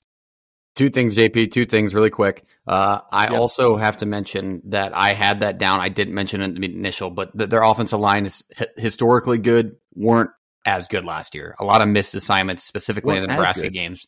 These guys couldn't have blocked fucking Bellevue East. Yeah. They weren't good. Okay. They weren't good. I'm trying to be cordial. Here's my worry. They're young. They were young, right? The last couple of years. You bring in Dejon Parker and you bring in Rusty Feth to help on the interior of that, which I think will help. But here we go back to Stanford Steve. Experience doesn't bring back talent. Now, these are talented kids, but they haven't shown it. They're just experienced. So who knows? Also, you have to mention, help me with the last name, JP, defensive back, Xavier Wampa. Stud. Had a huge game in the bowl game last year. He'll play. Him and Cooper DeJean, what a 1-2 punch. Good luck throwing against that secondary. Over under 8, fellas. It's hard I'll say over. see this team. I mean, it has to be catastrophic. You said winning. Hard to go under or hard to go over? Yeah, over. Yeah, I have over 8-4, 9-3. I think 9-3 is more realistic with their schedule. But 8-4, 9-3. Yeah, I'm the exact same boat. If it's over, it's just 9. It's not 10. Gotcha. Schaefer. I said over. If they don't get the over, it's catastrophic season. Yeah, somebody's getting fired. You think Ferentz gets fired? You think if they go 7-5, you think they won't fire him? He's ready to step down the next call. I think he's got 2 seasons left. I think he just wants. I think he still loves it, and they're not going to get rid of him at that point. But if they were to go like 6-6, 5-7, I think it accelerates his retirement process. But I will say on a NCAA revamp note, if I have the new rosters in there, every time the season ends, he retires because of his age. So he's getting up there. I have the Iowa Hawkeyes over. I have them at 10-2. I don't think there's any reason to lose less than 9 or less than 3 games. Like, you got those rosy red glasses on. 2 losses. At Ohio or at Iowa State, at Penn State, at Wisconsin, at Nebraska. Those are the ones I have outlined. You're not getting a very good team at Iowa State. You're not sure where you're getting out of Nebraska. That could be a really good team. It could be a bad team. It could be an average team, but it's still at Nebraska. At Wisconsin is going to be tough, and it's hard for me to see them winning at Penn State. So 10-2. There's no reason you don't go 10-2. You get Illinois at home and Minnesota at home. Those are the other 2 you worry about. Not worried about them. Those are those weird games. Those are those weird games, Jordan, with those teams. It'd be really weird. That was mentioned. They got a favorable schedule. I'll agree with that. To the wait list we go. Our first wait list team is going to be the Minnesota Golden Gophers with an over-under win total of 7. PJ Fleck had to knock down another conspiracy BS that happened with his program. We talked about it shortly. We didn't know all the facts. It just sounds like some whistleblowers trying to get back at a guy that didn't play them much. But over-under 7.5, Mo Ibrahim departs, and Schaefer has the Gophers covered for us. And Tanner Morgan. Yeah. Finally. After his 50th year of college football. Yeah, that's where I'm going to start with this team is like where does it go from here offensively for Fleck and company? He takes in Matt Simon and Greg Harbaugh Jr. as new co-offensive coordinators. I think they're in-house hires. So I don't think the system's going to change too much. But you are going to get a different play style quarterback in Kaliak Manis. That is a tough last name. Kaliak Manis. I mean, they talk about his arm and how big it is. And, so they're probably going to throw it a lot more. We talked about Tyler in our transfer portal group in that he's going to have to replace Mohamed Ibrahim, but I don't think he's going to get nearly as many carries as the bell cow that Ibrahim was. So where are they going to go from here? Chris Auden-Bell and Daniel Jackson return. I think those are two guys that need to step up at the wide receiver position. And you bring back Brevin Spann-Ford. I think you take away the Georgia tight end. Holy crap, I'm forgetting his name. The coffee's running through me. But he's probably a top 3 tight end in the country. So Brock I think Bowers. They're going to rely on him a ton going into next year. Minnesota finished really well defensively last year, but they had an interesting year. They didn't bring a lot of pressure on the defensive line, but they still ranked in the top 10 in defense. So I don't think they're going to repeat the same success that they have unless they improve that pressure on the defensive line. You bet. They got just a lot of unfamiliar faces. They lost a lot, whether it be seniors or portal, whatever it may be. The defense is replacing a lot of guys. Justin Wally, he's one of the only familiar faces. He's returning at corner, and that cornerback group, and specifically the entire secondary, lacks a lot of experience. So I think they're going to regress on defense, and they're almost looking for a new identity on offense. I think they're going to throw the ball a decent amount compared to last year, specifically with the quarterback change. So I don't really know where this team goes from here. Can Fleck get over the Kirk Ferentz hump? He's 0-6 against Ferentz. He has to go to Kinnick this year. I don't think he does. And then looking at the rest of the schedule, at Ohio State, you're not going to come away with that. Michigan at home, that's another loss. I think Illinois is a better football team. You get at North Carolina. Again, I don't think you win that football game. Wisconsin to end the year. I just don't see a ton of wins on the schedule. I see 7. I see 6 or 7. And they're right at 7 at like minus 110, I think. Yeah. Just I'm not sure. Maybe it depends all on week 1, with Nebraska coming into town. I would definitely make a difference within that over-under win total only sitting at 7. Reese, Parks, over-under 7 for the Gophers, the Gilded Rodents up in Minneapolis. Where do we see this team over-under the 7? Under. And that includes a win against Nebraska. I would lean under, but I see 7 on the dot, and you can't bet push. So that's where I see the Gophers. Schaefer, you're seeing 7, right? You're not seeing 8? I just take the under if you do. I think that's just a unanimous. We're probably going to see 7, but we don't want to side with 8 on this football team.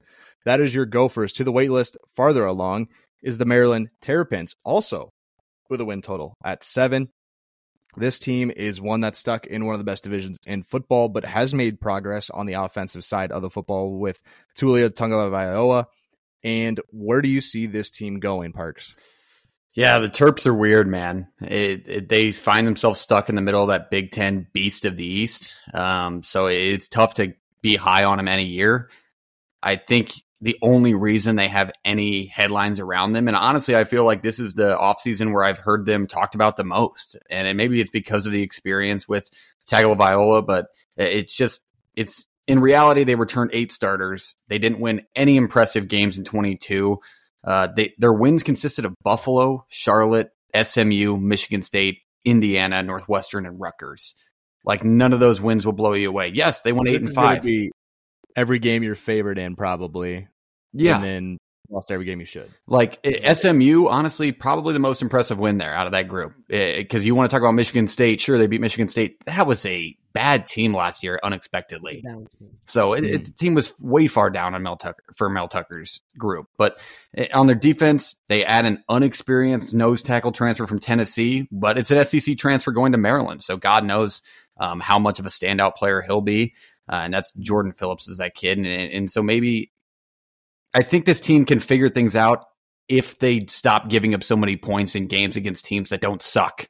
They give up 30-plus points in every game that matters of any team that's near the top of the Big Ten.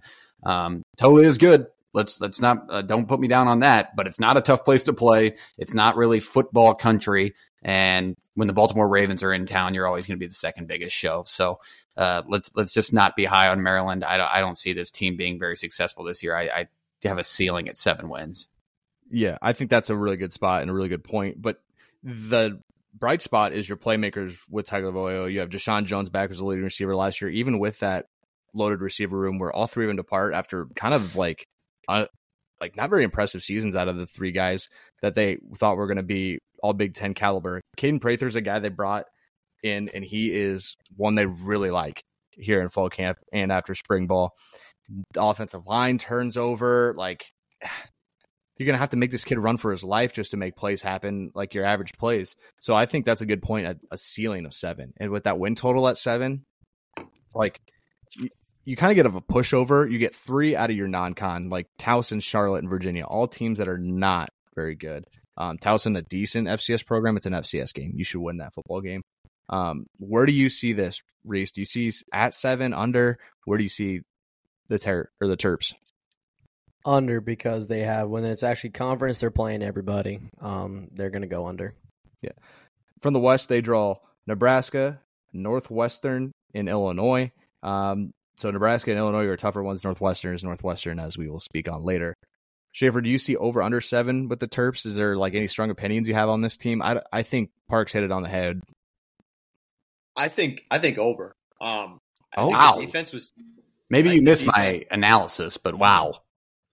No, I heard everything. I just think last year they were top 50 or outside of the top 50 in offense, and they still won 8 games. I think that they're going to take a bigger step this year. I just think the defense needs to stay solid. They don't need to be crazy. They made some changes in the secondary that I think could help them, and they're filling the defensive tackle position as well.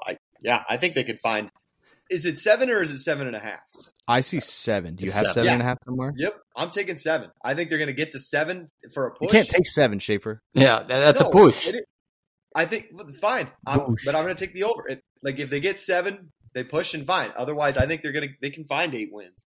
Yeah, I mean, that's a good point on the defense. It's the best defense they've had there in a decade and grab 7 returning. But, you got to get better against bully ball and the teams that run the football down your throat majority of the time in this conference. I see 6-6, 7-5. So I would take the under on this team. Me too. That's just me. Agreed. Again, we're staying in the East, actually. We're going to go to the Michigan State Spartans with a win total of over under 5.5. The Spartans took a huge step back a season ago under Mel Tucker, right after that big old extension, I think, that gives him $9.5 million a year in East Lansing.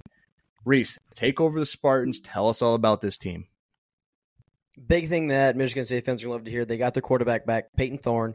It's been a 3-year starter. They didn't. They did not. They do that. They didn't? We'll cut that. No. Oh, wait. Mr. Thorne is at Don't Auburn. cut that. Don't cut that. Oh, my bad. Well, I didn't pay attention to Athon then. Whatever. Yeah. Old magazine. Got to go Phil Steele. Athon missed that on me. But they do bring back Keon Coleman, Jalen Berger. Tough part for their offense, though, is their offensive line gave up 18 sacks last year.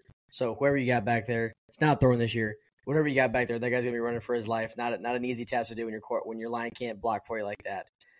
Also, their defense just was atrocious last year. Finished 101st, or the last 2 years, 101st and 21, and then 111th and 22 in total defense.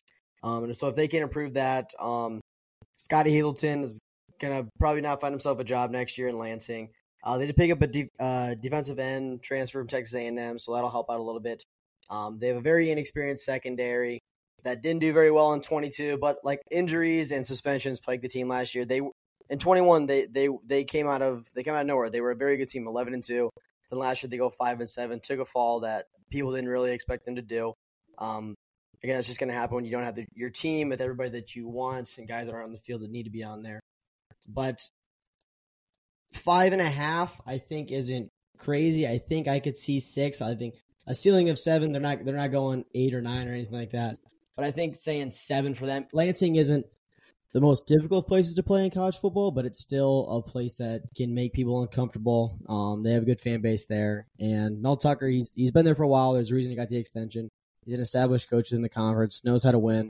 And I think it's a team that could make a little more noise than some people didn't expect. Yeah, this is an interesting team to me. Bad offensive line last Interesting year. how? Interesting how bad they are? It's just like you're going to have to rely on Caden Hauser at quarterback, who is a very highly touted kid, but he's going to have to go behind an offensive line that was awful last year. Jalen Berger's your leading rusher, and he was, he's not elite, but he gets the job done. And the DBs have been so brutal the last 2 years, it's hard for me to see it improve, but they just paid all that money into him, and they didn't really get the transfer splash the second time around, or the third time around, technically. 5.5 is right. I see him at 5 and 7. I like Cal Holiday and Darius Snow are going to be the two best linebackers on the core. That's your defensive line is probably to get run through pretty solid, and the back end has not shown any life. I think if this team gets to 6 wins, the fan base should be happy, and I don't think they're really going to. We talk about how bad that secondary is. They brought in Terry Roberts from Miami in June, so you obviously know that they still need help. They're still trying to bring in help, and defensively, they ranked 101, I think, in 2021, and then last year they ranked 111th in total defense. The defense is not improving. Nope. And what does it say about this program when your two best offensive pieces transfer out post-spring? That's got to be the most alarming thing you can see as a fan base. So yeah, that was a really odd little saga that those two went through. And they said something like, did I hear Coleman said he thought it was too cold or something? What? Yeah, I think he's just covering tracks, dude. Yeah, exactly. Terry Roberts, former Iowa Hawkeye, by the way, second transfer. He could literally be playing in Iowa City this year, but people transfer, whatnot. So Parks, you see over under 5.5. Over. Okay, so we have 2 overs. I assume Rishi said 6, right? Right below. Yeah. I see 6. 2 overs, 2 unders. I see 5. I have see 5. 4. I see 4. Well, that's Michigan State, but I have them on the wait list because you have one sample size of a really bad year and one of a really good year. We don't know where Mel Tucker falls in that, so I put him in the wait list thinking maybe, but they are a long shot this year to win the conference. Another team that we have not covered yet, and on the wait list, the Illinois Fighting Illini, Brett Bielema, and this team had a chance to win the Big Ten West twice last year, and they said, no thanks. You guys can go to Indianapolis and get slacked around by Michigan. But funny enough, Illinois is the team that probably should have beat Michigan a year ago in Ann Arbor, of all places. This is the best team or best season Illinois has had in 15 years, going back to the Juice Williams days. They lost the division late, as I outlined, Chase Brown being gone, and was responsible for 40% of the team's rush yards. That is an astronomical number. 40% of the rush yards came from one kid and Chase Brown. The duo of Josh McCray and Reggie Love will be in the backfield. That's like a little bit of more of a power in McCray and a little bit more speed in Love.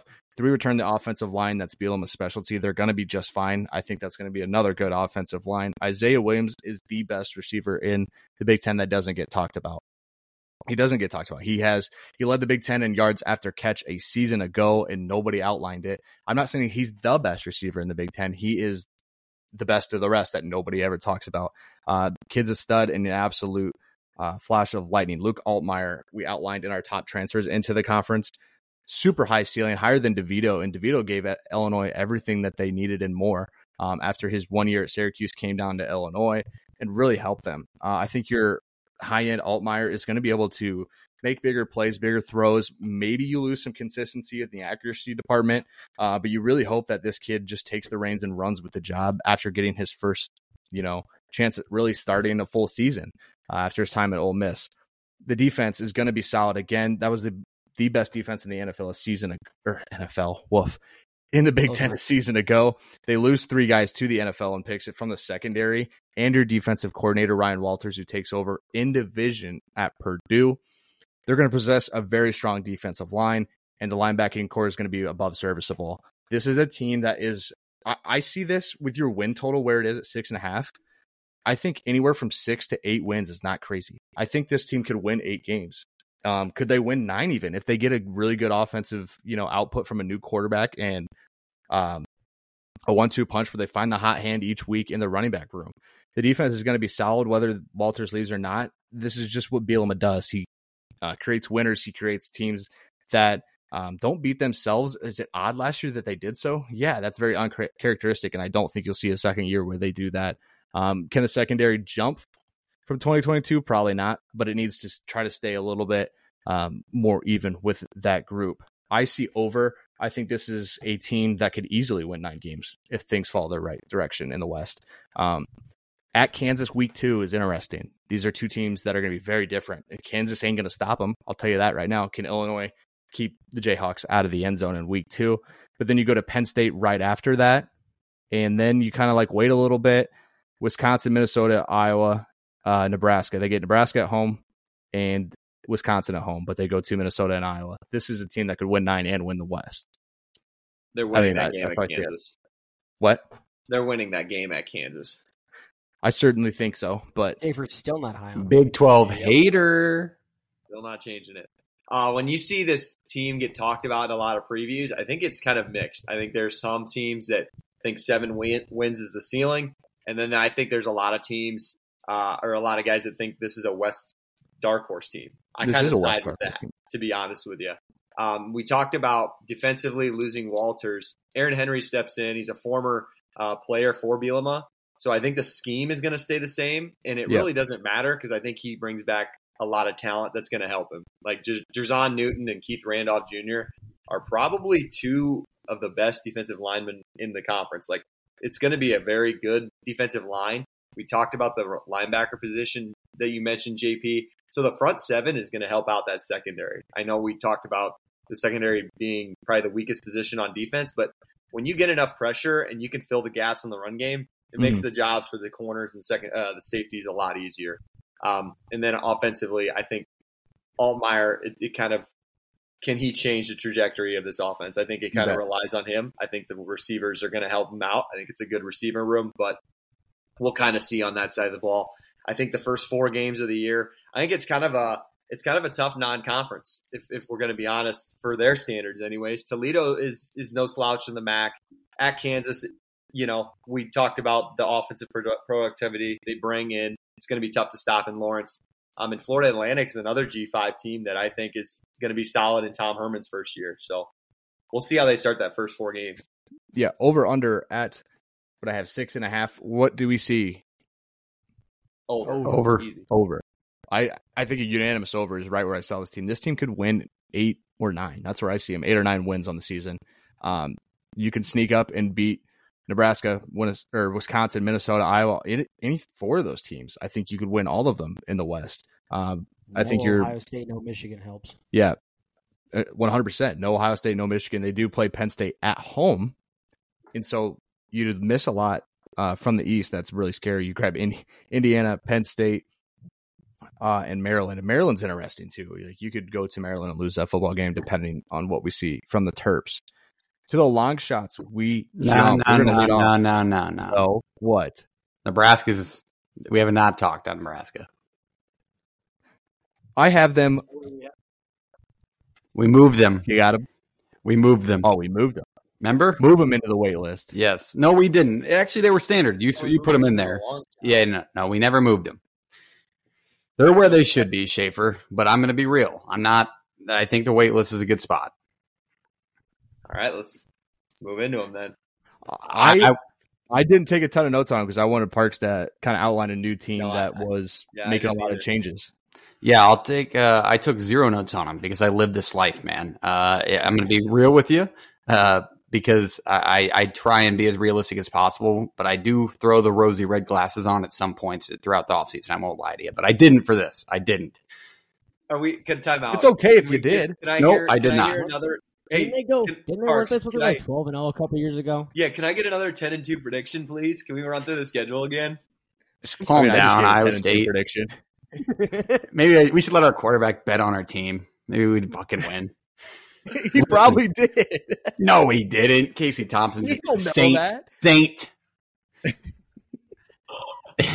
Listen. Okay, so after the way last year ended, Nebraska beats Iowa for the first time in 7 years or 6 years or whatever it was. And going through college in the state of Iowa during that stretch was about the most miserable point of my existence in those 6 years.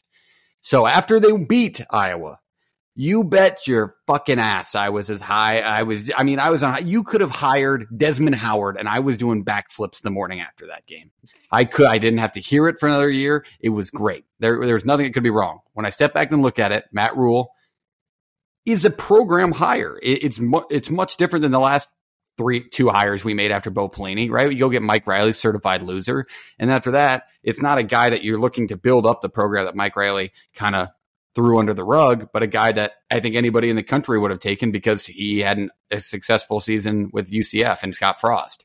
It wasn't a guy that really, you were looking for a jump from 4-7 to 12-0 and not a real program builder that's going to develop these kids with recruiting and things like that. Matt Rule is that. He's proven to be that, both at Temple and at Baylor. And both of those situations, not as much Temple because they didn't have an allegation, but there were much worse situations in Nebraska's in. It's not like Nebraska's not talented. They just weren't coached well and weren't disciplined, and it lost a lot of games in the fourth quarter for him.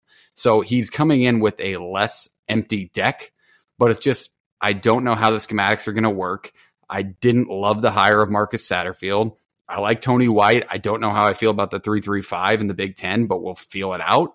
But I really don't have any better on that 3-3-5. Iowa State does run it and has had plenty of success against teams like Iowa that are in the West. So it's purely scheme and what you can do with it. But yeah, again, it does help. I did not know that they ran that, but it's just a defense where I'm unsure of. I think on the defensive side of the ball, the highlight's going to be our linebacker room. It always is.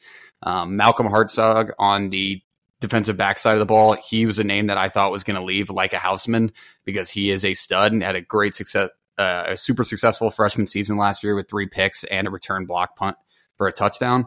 So it's a guy that you're not going to see the ball thrown in his direction. They bring in Corey Collier, the Florida transfer, and they also bring in MJ Sherman, who played and started 39 games at Georgia. So I think they added pieces on the defensive side of the ball to have a successful year. But one thing I've noticed about this coaching staff, especially within the first couple weeks of fall camp, is they're blatantly honest. Matt Rule came out yesterday and said, we had a shitty practice today. We weren't getting out of the huddle. We weren't good on the defensive side of the ball, but we were better than offense. But they're being straightforward, and really, based on his track record, I do not know how bad this year is going to be. I wouldn't say I'm high on him.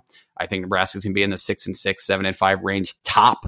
That's the top of what I think is possible for this team because it's not the world's easiest schedule. It's the 4th straight year we've started on the road in conference, which is bullshit. But it's the offense side of the ball, I think, is going to be the bright spot. I think our running back room is absolutely loaded. I think Jeff Sims is a good addition, and I think Henrik Harburg is going to back him up, who's a very good option quarterback that has a cannon. And not a lot of people know that name, but he's very good. And then Billy Kemp, Virginia transfer, comes into the wide receiver position. He'll be wide receiver number 1. He was rated in their new system the toughest guy on the team, just the most football-headed guy, but that could be because he was brought in by the new staff. But maybe people don't know this, but Xavier Betts quit the team yesterday. So that was going to be wide receiver number 2, a super successful player before he left last year for personal reasons. Didn't somebody transfer out last week too? Not last week, but Alante Brown left a while ago. He went to Michigan State, and that would have been a guy that would have made an impact. I'm trying to think who you were, because somebody floated their name in the portal, but they didn't actually go. Isaiah Garcia Castaneda. Yeah, IGC is what they call him.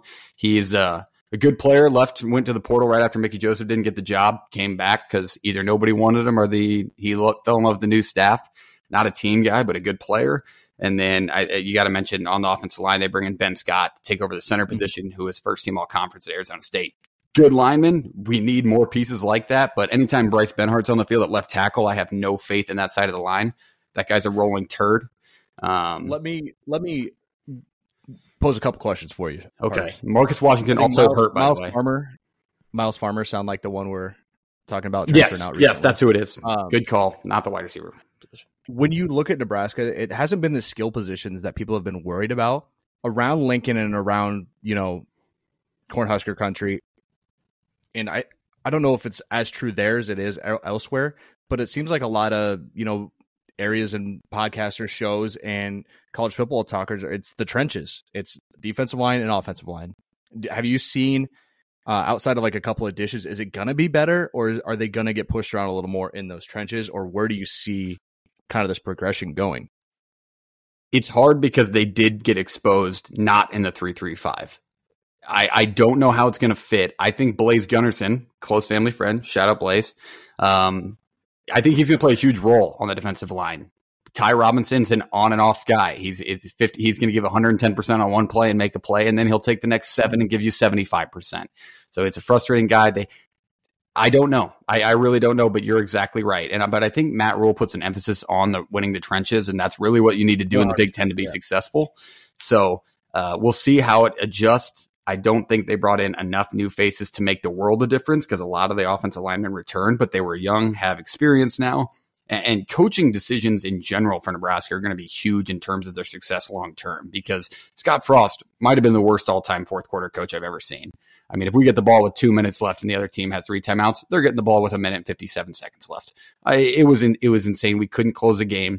So we could win one-score games now and then that we couldn't win the last 4 years. I'm excited for it, but yes, the trenches are utmost importance, and I don't like the depth in our defensive line enough to say it's going to be a successful change.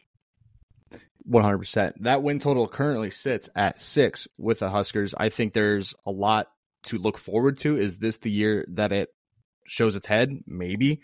I think you have to rely on Jeff Sims to be very consistent and a good passer and a guy that can open things up with his legs. And I think that scheme is going to allow him to do so. It's just pure comfortability because he has the running back stable behind him and the weapons on the outside. At 6, over under for the Skurs. Parks, I'll let you lead off. 6 is the number. I think 6 is a perfect number. I think you push. I wouldn't touch it with the 10-foot pole. Yeah, I was going to say, if push is what you're getting, then you got to take the under. So I'm going to go under. Reese. Yeah, I can't comfortably say 7, but if they win their 3 non-conference, I don't think it's crazy that they can make a bowl game this year. If they win all 3 of their non-conference, I don't think it's crazy they can. I think they should win all 3 non-con. They should, but I think you're at Minnesota week 1 or your Maryland game are going to be the difference between you getting between 6 or 7. Yeah, that's fair. 5 and 7 or 7 and 5. Those 2 games are your toss-up games. I think you should go on a little run here. You're going to play Michigan and Illinois back-to-back. That's a tough little deal. Then you have your bye week, but you should rattle off 3, maybe 4 in a row when you go Northwestern, Purdue, Michigan State, Maryland. It's possible you run 3-1 there. It's possible you go 4-0 through there. You definitely should win the first 2, and then at Michigan State, again, we're not high on the Spartans, but who knows? It's weird stuff in the transfer portal era. I see them right at 6-6. I would lean over. I think they get a Minnesota or they get a Maryland, but who knows? That's sounds to me, Jordan, like that Iowa game's not as much in question as you think it should be. It didn't mention it, but it's a toss-up. It should not be a toss-up. Nebraska played Iowa's brand of football, which is why they beat them last year. Nebraska did what Iowa does to other teams. The worst football game I've ever watched. I enjoyed it. Is awful. It is the worst football game I've ever watched. And I watched them play Iowa State earlier in the year. To the long shots we go. Parks, actually, we're going to start off with Rutgers, and I believe you're in charge of the Scarlet Knights here. So if you want to roll right into these guys, I don't know what all you want to outline other than Schiano in his second stint, not necessarily getting much better.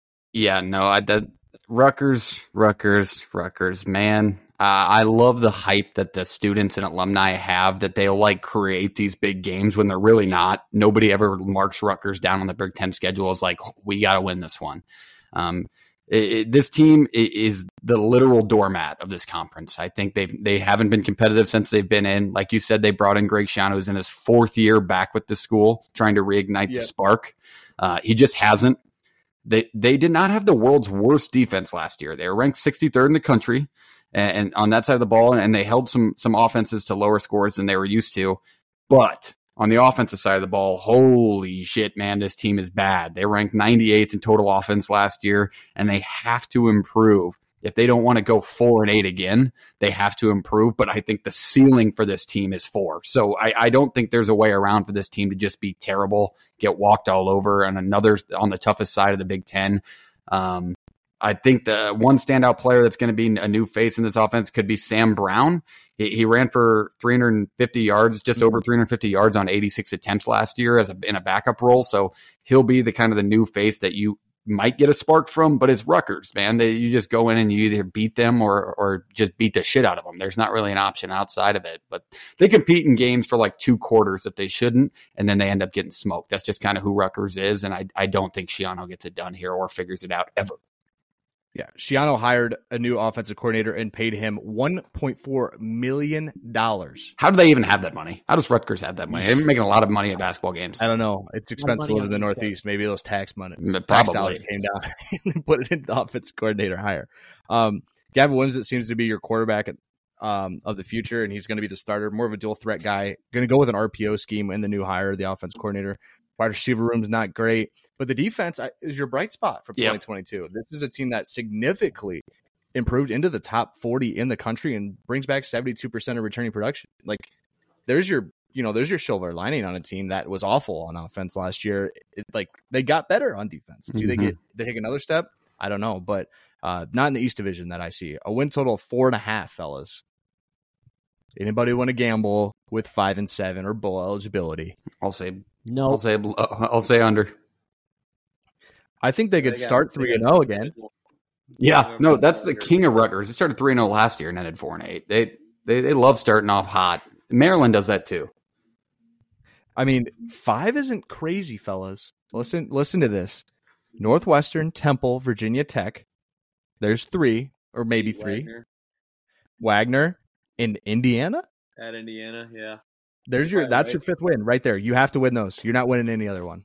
No, but I'm not going to sit there and say that. I don't know if we can pose the question that much. Like, are we thinking 5? Like 5 fucking wins? No. Come on. But I don't want to be the guy to be like, yeah, well, I could see him having 5. It's still Rutgers. I'm not confident this offense is just going to change because they don't have the playmakers or a proven quarterback even. So I'll take under. Under as well. Yeah. Under. Okay. Ooh. I thought Reese was going to come with an emphatic over right there. That is like, whoa, pump the brakes, Reese. Reese, let's talk about Northwestern. All right. Well, bad news, Northwestern fans. All of your games are in America this year where you have not won since week 6 of 2021 where you had you ran Rutgers at home by a score of 21-7. So it's going to be a tough year for you guys. Just a heads up. All your games are in America. New head coach. Obviously, we had the allegations going on. Hopefully, he changes some parts about the culture. Hopefully. Only bringing back 2 starters on the offense and an offense that averaged not even 2 touchdowns last year. They were 13.8 points a game, so not even 2 touchdowns. And they had 31 turnovers. So that's just not a equation to score a lot of points and win ball games. But then again, only bringing back 2 guys, maybe it's a good thing. Who knows? They lost their stud Hole to the draft last year. He was kind of the highlight of that offense. They did replace it with Cam Porter, who did play well in 21 before he injured himself. So there's kind of that bright spot. I think there's what they're going to want to rely on. Brendan Sullivan had some starts last year, but didn't finish out starting because obviously he didn't play very well. And they really didn't do a whole lot for in the portal because it's Northwestern. It's like a Stanford. It's hard to get. They did get Ben Bryant. They got one guy. Yeah, they got one guy. They got Cam Johnson from Arizona State, but I'm saying they didn't do a whole lot. It's a school where it's harder to pick up transfers. Yes. They have both their linebackers are coming back. An experienced secondary, but again, it's an offense that just doesn't score a whole lot of points, so it's going to be hard to win ball games. The defense can get as much stops as they want, but if that offense isn't going to score, it's just going to be tough. They have they're non-conference. They got to win 2 of them, I think, but I would hope they win 2 of them. Yeah, they got to beat UTEP and Howard. They're not beating Duke. I don't know. I mean, this is a Northwestern team that's going to struggle this year, man. UTEP's probably iffy. Howard, you should win for sure. Minors? But then after that, man, you got Penn State at home. You're at Nebraska. You got Iowa for a neutral site game in Chicago, but still at Wisconsin, at Illinois. No Michigan or Ohio State, which is big for them, but it's a team that's not going to be. This is maybe not the year where, expectations are already so low that you care about not drawing Michigan or Ohio State. Yeah. I think you want to save that every year that you have a It's little weird. more. Like Northwestern is usually they come off an awful year, then all of a sudden Fitzgerald leads them to like Yep. a good season. And this is not it. This isn't that year. They did bring in Ben Bryant, a quarterback from Cincinnati that is like maybe a bright spot in the transfer portal, but again, there's a depleted wide receiver room, a depleted running back room that loses Hull, a depleted offensive line. The defense was the bright spot in the secondary. They couldn't stop the run though, so teams could run the football and just open up the pass anyway on this team. A win total of 3 in the West Division, picked most places to finish last. By the way, I thought of this today. I was listening to a couple of people talk. You don't need to say like necessarily what their number is to win the Big Ten. It's massive. If somebody said to you, I will give you plus 100 odds for Northwestern to win one game. They just have to win one. Oh, I take that. I'm taking that shit. How much are you taking out? Are you taking out a mortgage? You selling your car? How much are you putting on them? To win one? Yeah. They got to win one Plus game. 100? One Big Ten game. One Big Ten one game. Big Sorry. Ten One game? Big Ten game. No. Oh shit! No. Okay, But it's plus All 100. right. You're getting plus money out of it. Just one. No. The Big Ten stipulation. The Big Ten stipulation is the tough draw there, right? So Yeah, no thanks. One Big Ten game. You got to hope Rutgers week 1 isn't ready to play. That's about it. It's just interesting to look at like if I give you that good of odds, you're not gonna even like think about it. I don't know, man. Like Under $10 3 wins and the over/under win total might be again one of the easier bets of this. Yeah, it's under for me. You're stealing. It's an under for me. Sports book. I might throw a little 20 down on that, just have a little fun with it. But I'm hoping if they don't win week 1, it ain't happening. Don't look back when November 18th they beat Purdue with 65-mile-an-hour winds in Evanston. It's 65-mile-an-hour winds, 3-0 Northwestern. It's on the lake, man. Grass is soaked. The breeze is heavy. Another long shot in this conference to Purdue Boilermakers with a win total of 5.5, going through a coaching change and a couple other turnover spots on this team. Ryan Walters will make his debut in West Lafayette as he brings a defensive mind to the team and a program that hasn't had one of those in a while. But he did grab Graham Harrell, and maybe he's going to stick with a little more air raid, a little more, air it out. And he grabs Hudson Card immediately after the hire of Harrell. They got the guy they wanted to. You have a decent running back stable. I don't think there's anything that's going to blow you away on that side. You lose your leading receiver in Charlie Jones, but they always seem to have somebody that's next and ready to step up. That tight end Garrett Miller is going to be their best receiver and pass catcher for the entire year. Can Hudson Card make a step up? I'm not sure. I don't know if Purdue's. I think it's going to take a little bit of time to get way better on defense and to establish an offensive line and other playmakers into that scheme. But I think Walters was the right hire. The defense will improve from that. Just getting a defensive-minded head coach in there. They're going to be solid at the interior, but 2 new linebacker starters. You have to rebuild the secondary completely. They're not going to know and understand this scheme completely throughout this first year and first cycle of recruiting. Yanni Karlaftis and Nick Carraway are your 2 headliners. Those are going to be the 2. If somebody's talking Purdue defense or somebody's talking about this Boilermaker team, those are the 2 names that are going to pop up. Karlaftis, whose brother was also a Boilermaker at one point in time, is going to be an NFL draft pick someday. But if he doesn't have help throughout the rest of the defense, it ain't going to matter how much opportunity he gets to get after the quarterback, because the ball is going to be out of his hands, or they're going to be running the football and gashing a defense that was not great a season ago. Over under 5.5 for the Boilermakers. This one's a tough one for me because I could see Walters like improving the defense a little bit, and maybe that offense hits a little stride. Like Hudson Card's not a bad quarterback. I don't think he's the wrong hire or wrong get, and I don't think Graham Harrell's the wrong hire. They're not necessarily changing that scheme completely. They're going to stay with a little more pass-heavy look. But when your non-con is Syracuse, Fresno State, and Virginia Tech, how many do you get out of that? Help yourself out there. No. You better hope you get 2. I think you can get 2. I think you can get the Virginia Tech and Fresno State one. Like Syracuse, maybe, but maybe you don't beat Fresno State. Who knows? Like that's a Power 5 or G5 school that after the hire was all right last year, but we'll see where they're at after the season. I don't know. Over under 5.5, fellas. Where do we see this team going? Tough Tough schedule. Under. I'm going to say over. I think they're going to get to 6 wins. Where do you see your 6, if you don't mind outlining? No, yeah. Indiana, last game of the year, at Northwestern. I think they'll get 2 of the 3 between Fresno, Virginia Tech, and Syracuse. Maybe all 3. So there's 4. Where was need the 2 other more. one? I think Minnesota, Michigan, Nebraska, Iowa, Illinois, Ohio State. Yeah, I need 2. I think. Yeah, maybe you're right. I guess I just don't think the schedule Talked lines up enough for of it. it. Yeah, I don't think you looked at you draw. Minnesota. This is I what think you draw from the East. Yeah. You draw Michigan and Ohio State and Indiana. Like, okay, I'd say and Indiana, but you draw Indiana as well. You don't grab you grab the best of the best from the East. Yeah, that's true. I think Minnesota and at Nebraska are 2 toss-ups. Win a bowl, but if like we're gonna grab your 6 wins, but I'm not taking Purdue to win in Lincoln this year. I'm sorry, not this year, not week 1. But this is a team that people forget won the West last year. How? No one knows. It's the worst team to ever win a division in the history of college football. But it's interesting to look at the hire they made, and I think Walters just ready for a head coaching job, maybe, but this is not where I thought he'd end up getting or landing even within the same division of his old stomping grounds in Champaign. Did I miss anybody? The Hoosiers. I did miss the Hoosiers. The Indiana Hoosiers. Schaefer. Let's talk Easy to Hoosier miss. football. Easy to miss. and you start to forget about some teams. Those last 4 teams. It gets rough. It gets rough. It gets very rough, and I'll keep this one pretty short. I don't think. I'm sorry. He seems like a likable guy, but I don't think Tom Allen's a very good coach.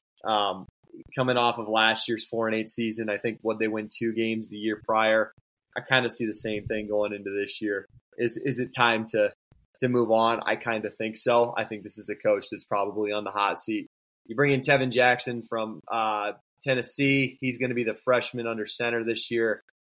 He's going to have a rough first year in his Big Ten debut. Cam Camper is the receiver 1 option, but arguably your best weapon is coming off an ACL injury. So Yep.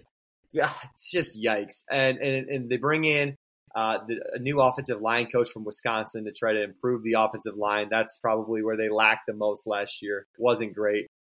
And defensively, I think they won't be very good. There's not a ton. They went through the portal a ton to try to change the defensive line. Andrew Carter had 37 sacks at Western Michigan, but the Big Ten offensive line is night and day difference compared to the MAC offensive line. So will they start at Ohio State at home to start the year, and then Louisville the 3rd game of the year? Those are two or three tough starts to your season. And then you got at Michigan and at Maryland when you really get into Big Ten play.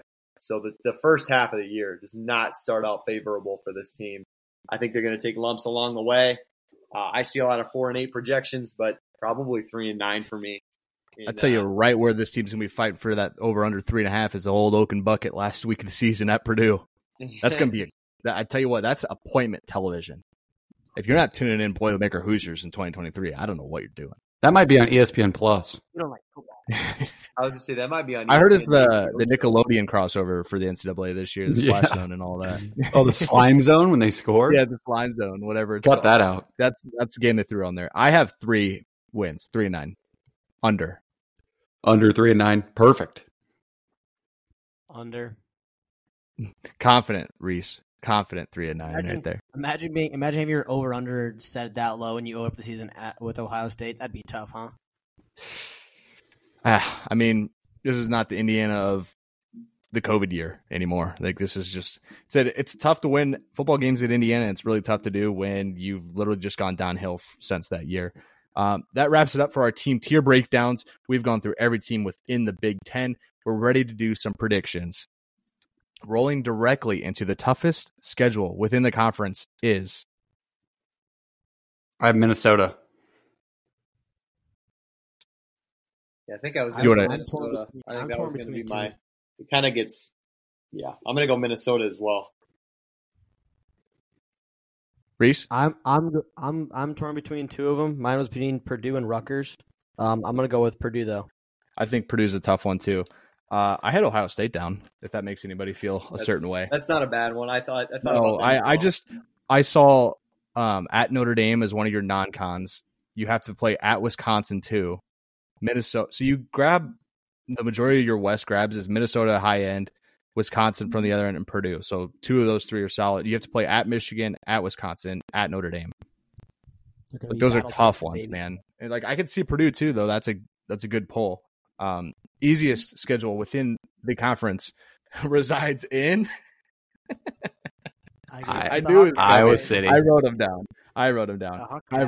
Don't worry. Don't even pump your chest over there. I also had Wisconsin down just in case I wanted to be contentious. Team plays 3 road games, bro. They play 3 road games. They play 4. They play 4. And they're 4 shit. tough ones, fellas. They play at Iowa State. Schaefer's playing quarterback for Iowa State. It's possible.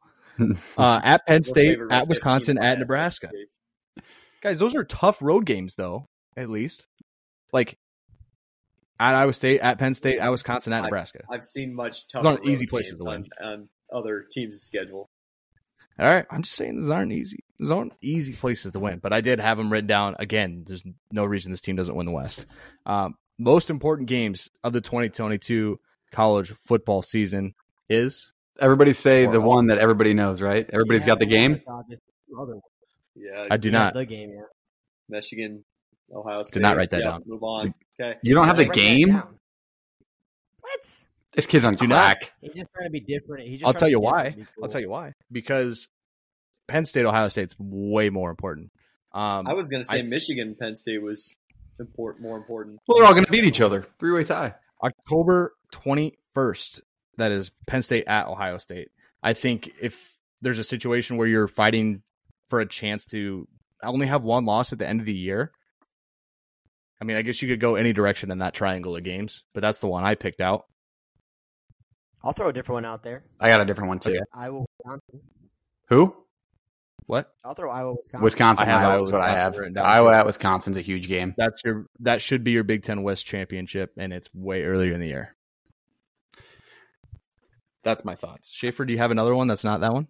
I thought Penn State or Michigan at Penn State was bigger than the Ohio State one. I just think I don't see Penn State winning that game in the horseshoe, but I think they legitimately could get Michigan at home. So to really stir up the East in that way. So that was the one I thought was tougher. Yeah, I guess you could pick any of that triangulation of games within those 3 teams. The sleeper within this conference is Illinois, but can you consider Penn State a sleeper? I think some people don't think this team can win the East. That's exactly the question I wrote, Schaefer, is can you consider Penn State in that? I don't think so, but that's who I would say. Penn State could win this conference. I think sleeper like a team that's like maybe they're good, maybe they're not. Like Penn State should be good. Yeah, they're preseason. And whether they're picked third in that division or not. Yeah, they're preseason top 10 in the country. Yeah, I went with Illinois. I think they could win the West. My second pick, if not. Illinois was your second pick. Parks, did you have one? No, no. Penn State. I mean, if we're going to consider them, then yes, them. Okay, perfect. I mean, a team that gets picked third in their division, they have to be eligible to be a sleeper, right? No, because they're ranked in the top 10. Top. But they're third in their division. They're not even picked to go to the conference title. They have 2. I don't know, man. Come on. It's a 3-way tie, dude. It's an absolute shitfest in Big Ten East. I see what you're saying. I understand. Trust me, I do. The coach of the year within this conference will be James Franklin. Ryan Day. Yeah, Ryan Day. Split down the middle. Is this because that team wins the Nope, don't tell me. Nope. Yeah. Just stay with that. Don't tell me. Player of the year within the conference is I think even if they lose the tiebreaker and they go 11-1, I think Franklin could still win coach of the year in the conference.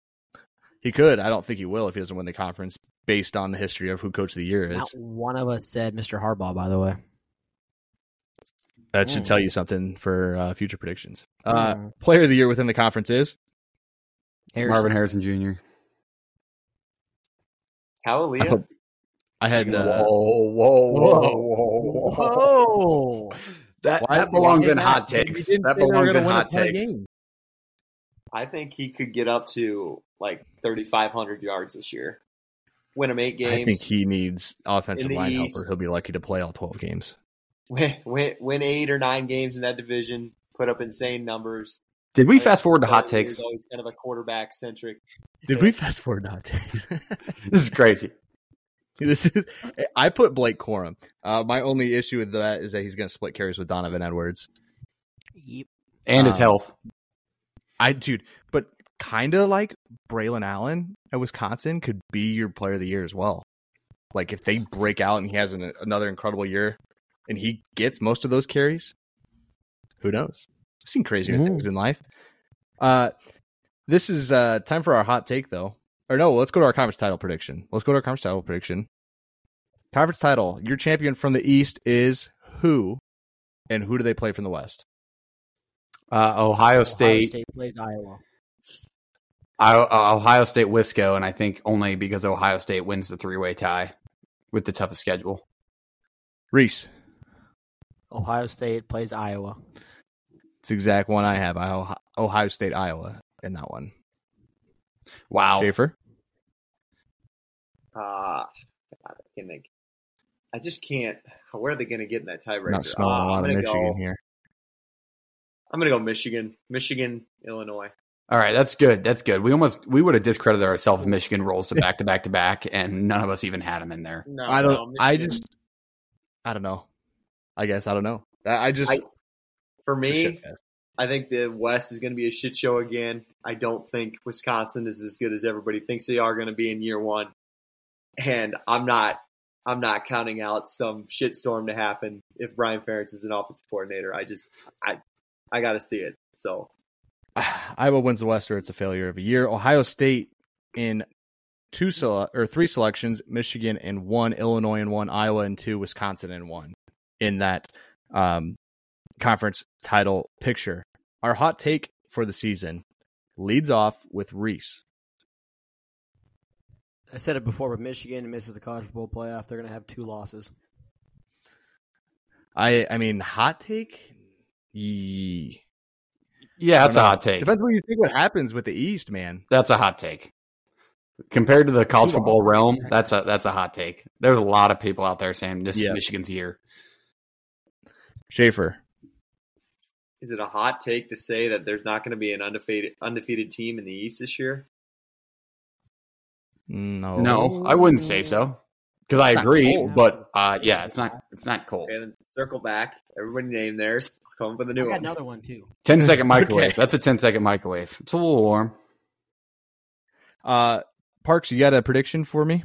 I don't know if it would be I don't know how many people would agree with this, but I think the Big Ten East ends in a 3-way tie. I really do. I think that all of those teams go 11-1, and that's really hard to say because it's hard imagining 3 separate teams not having a slip up anywhere. But I really don't think the quality of those teams and what they return, I don't think it's possible.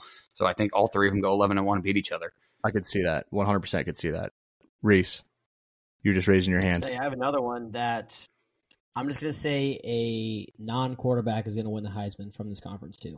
From this conference, even. From this conference. Got to be Blake Corum, right? No, he had Marvin Harrison Jr. as his. You got to put up some fucking numbers to win it as a wide receiver. I got one. Do you have one, or do you need me to go? Did you throw it in the microwave? Go first. You haven't named yours. The Big Ten will finish with 4 teams within the top 15 of the final college football playoff poll.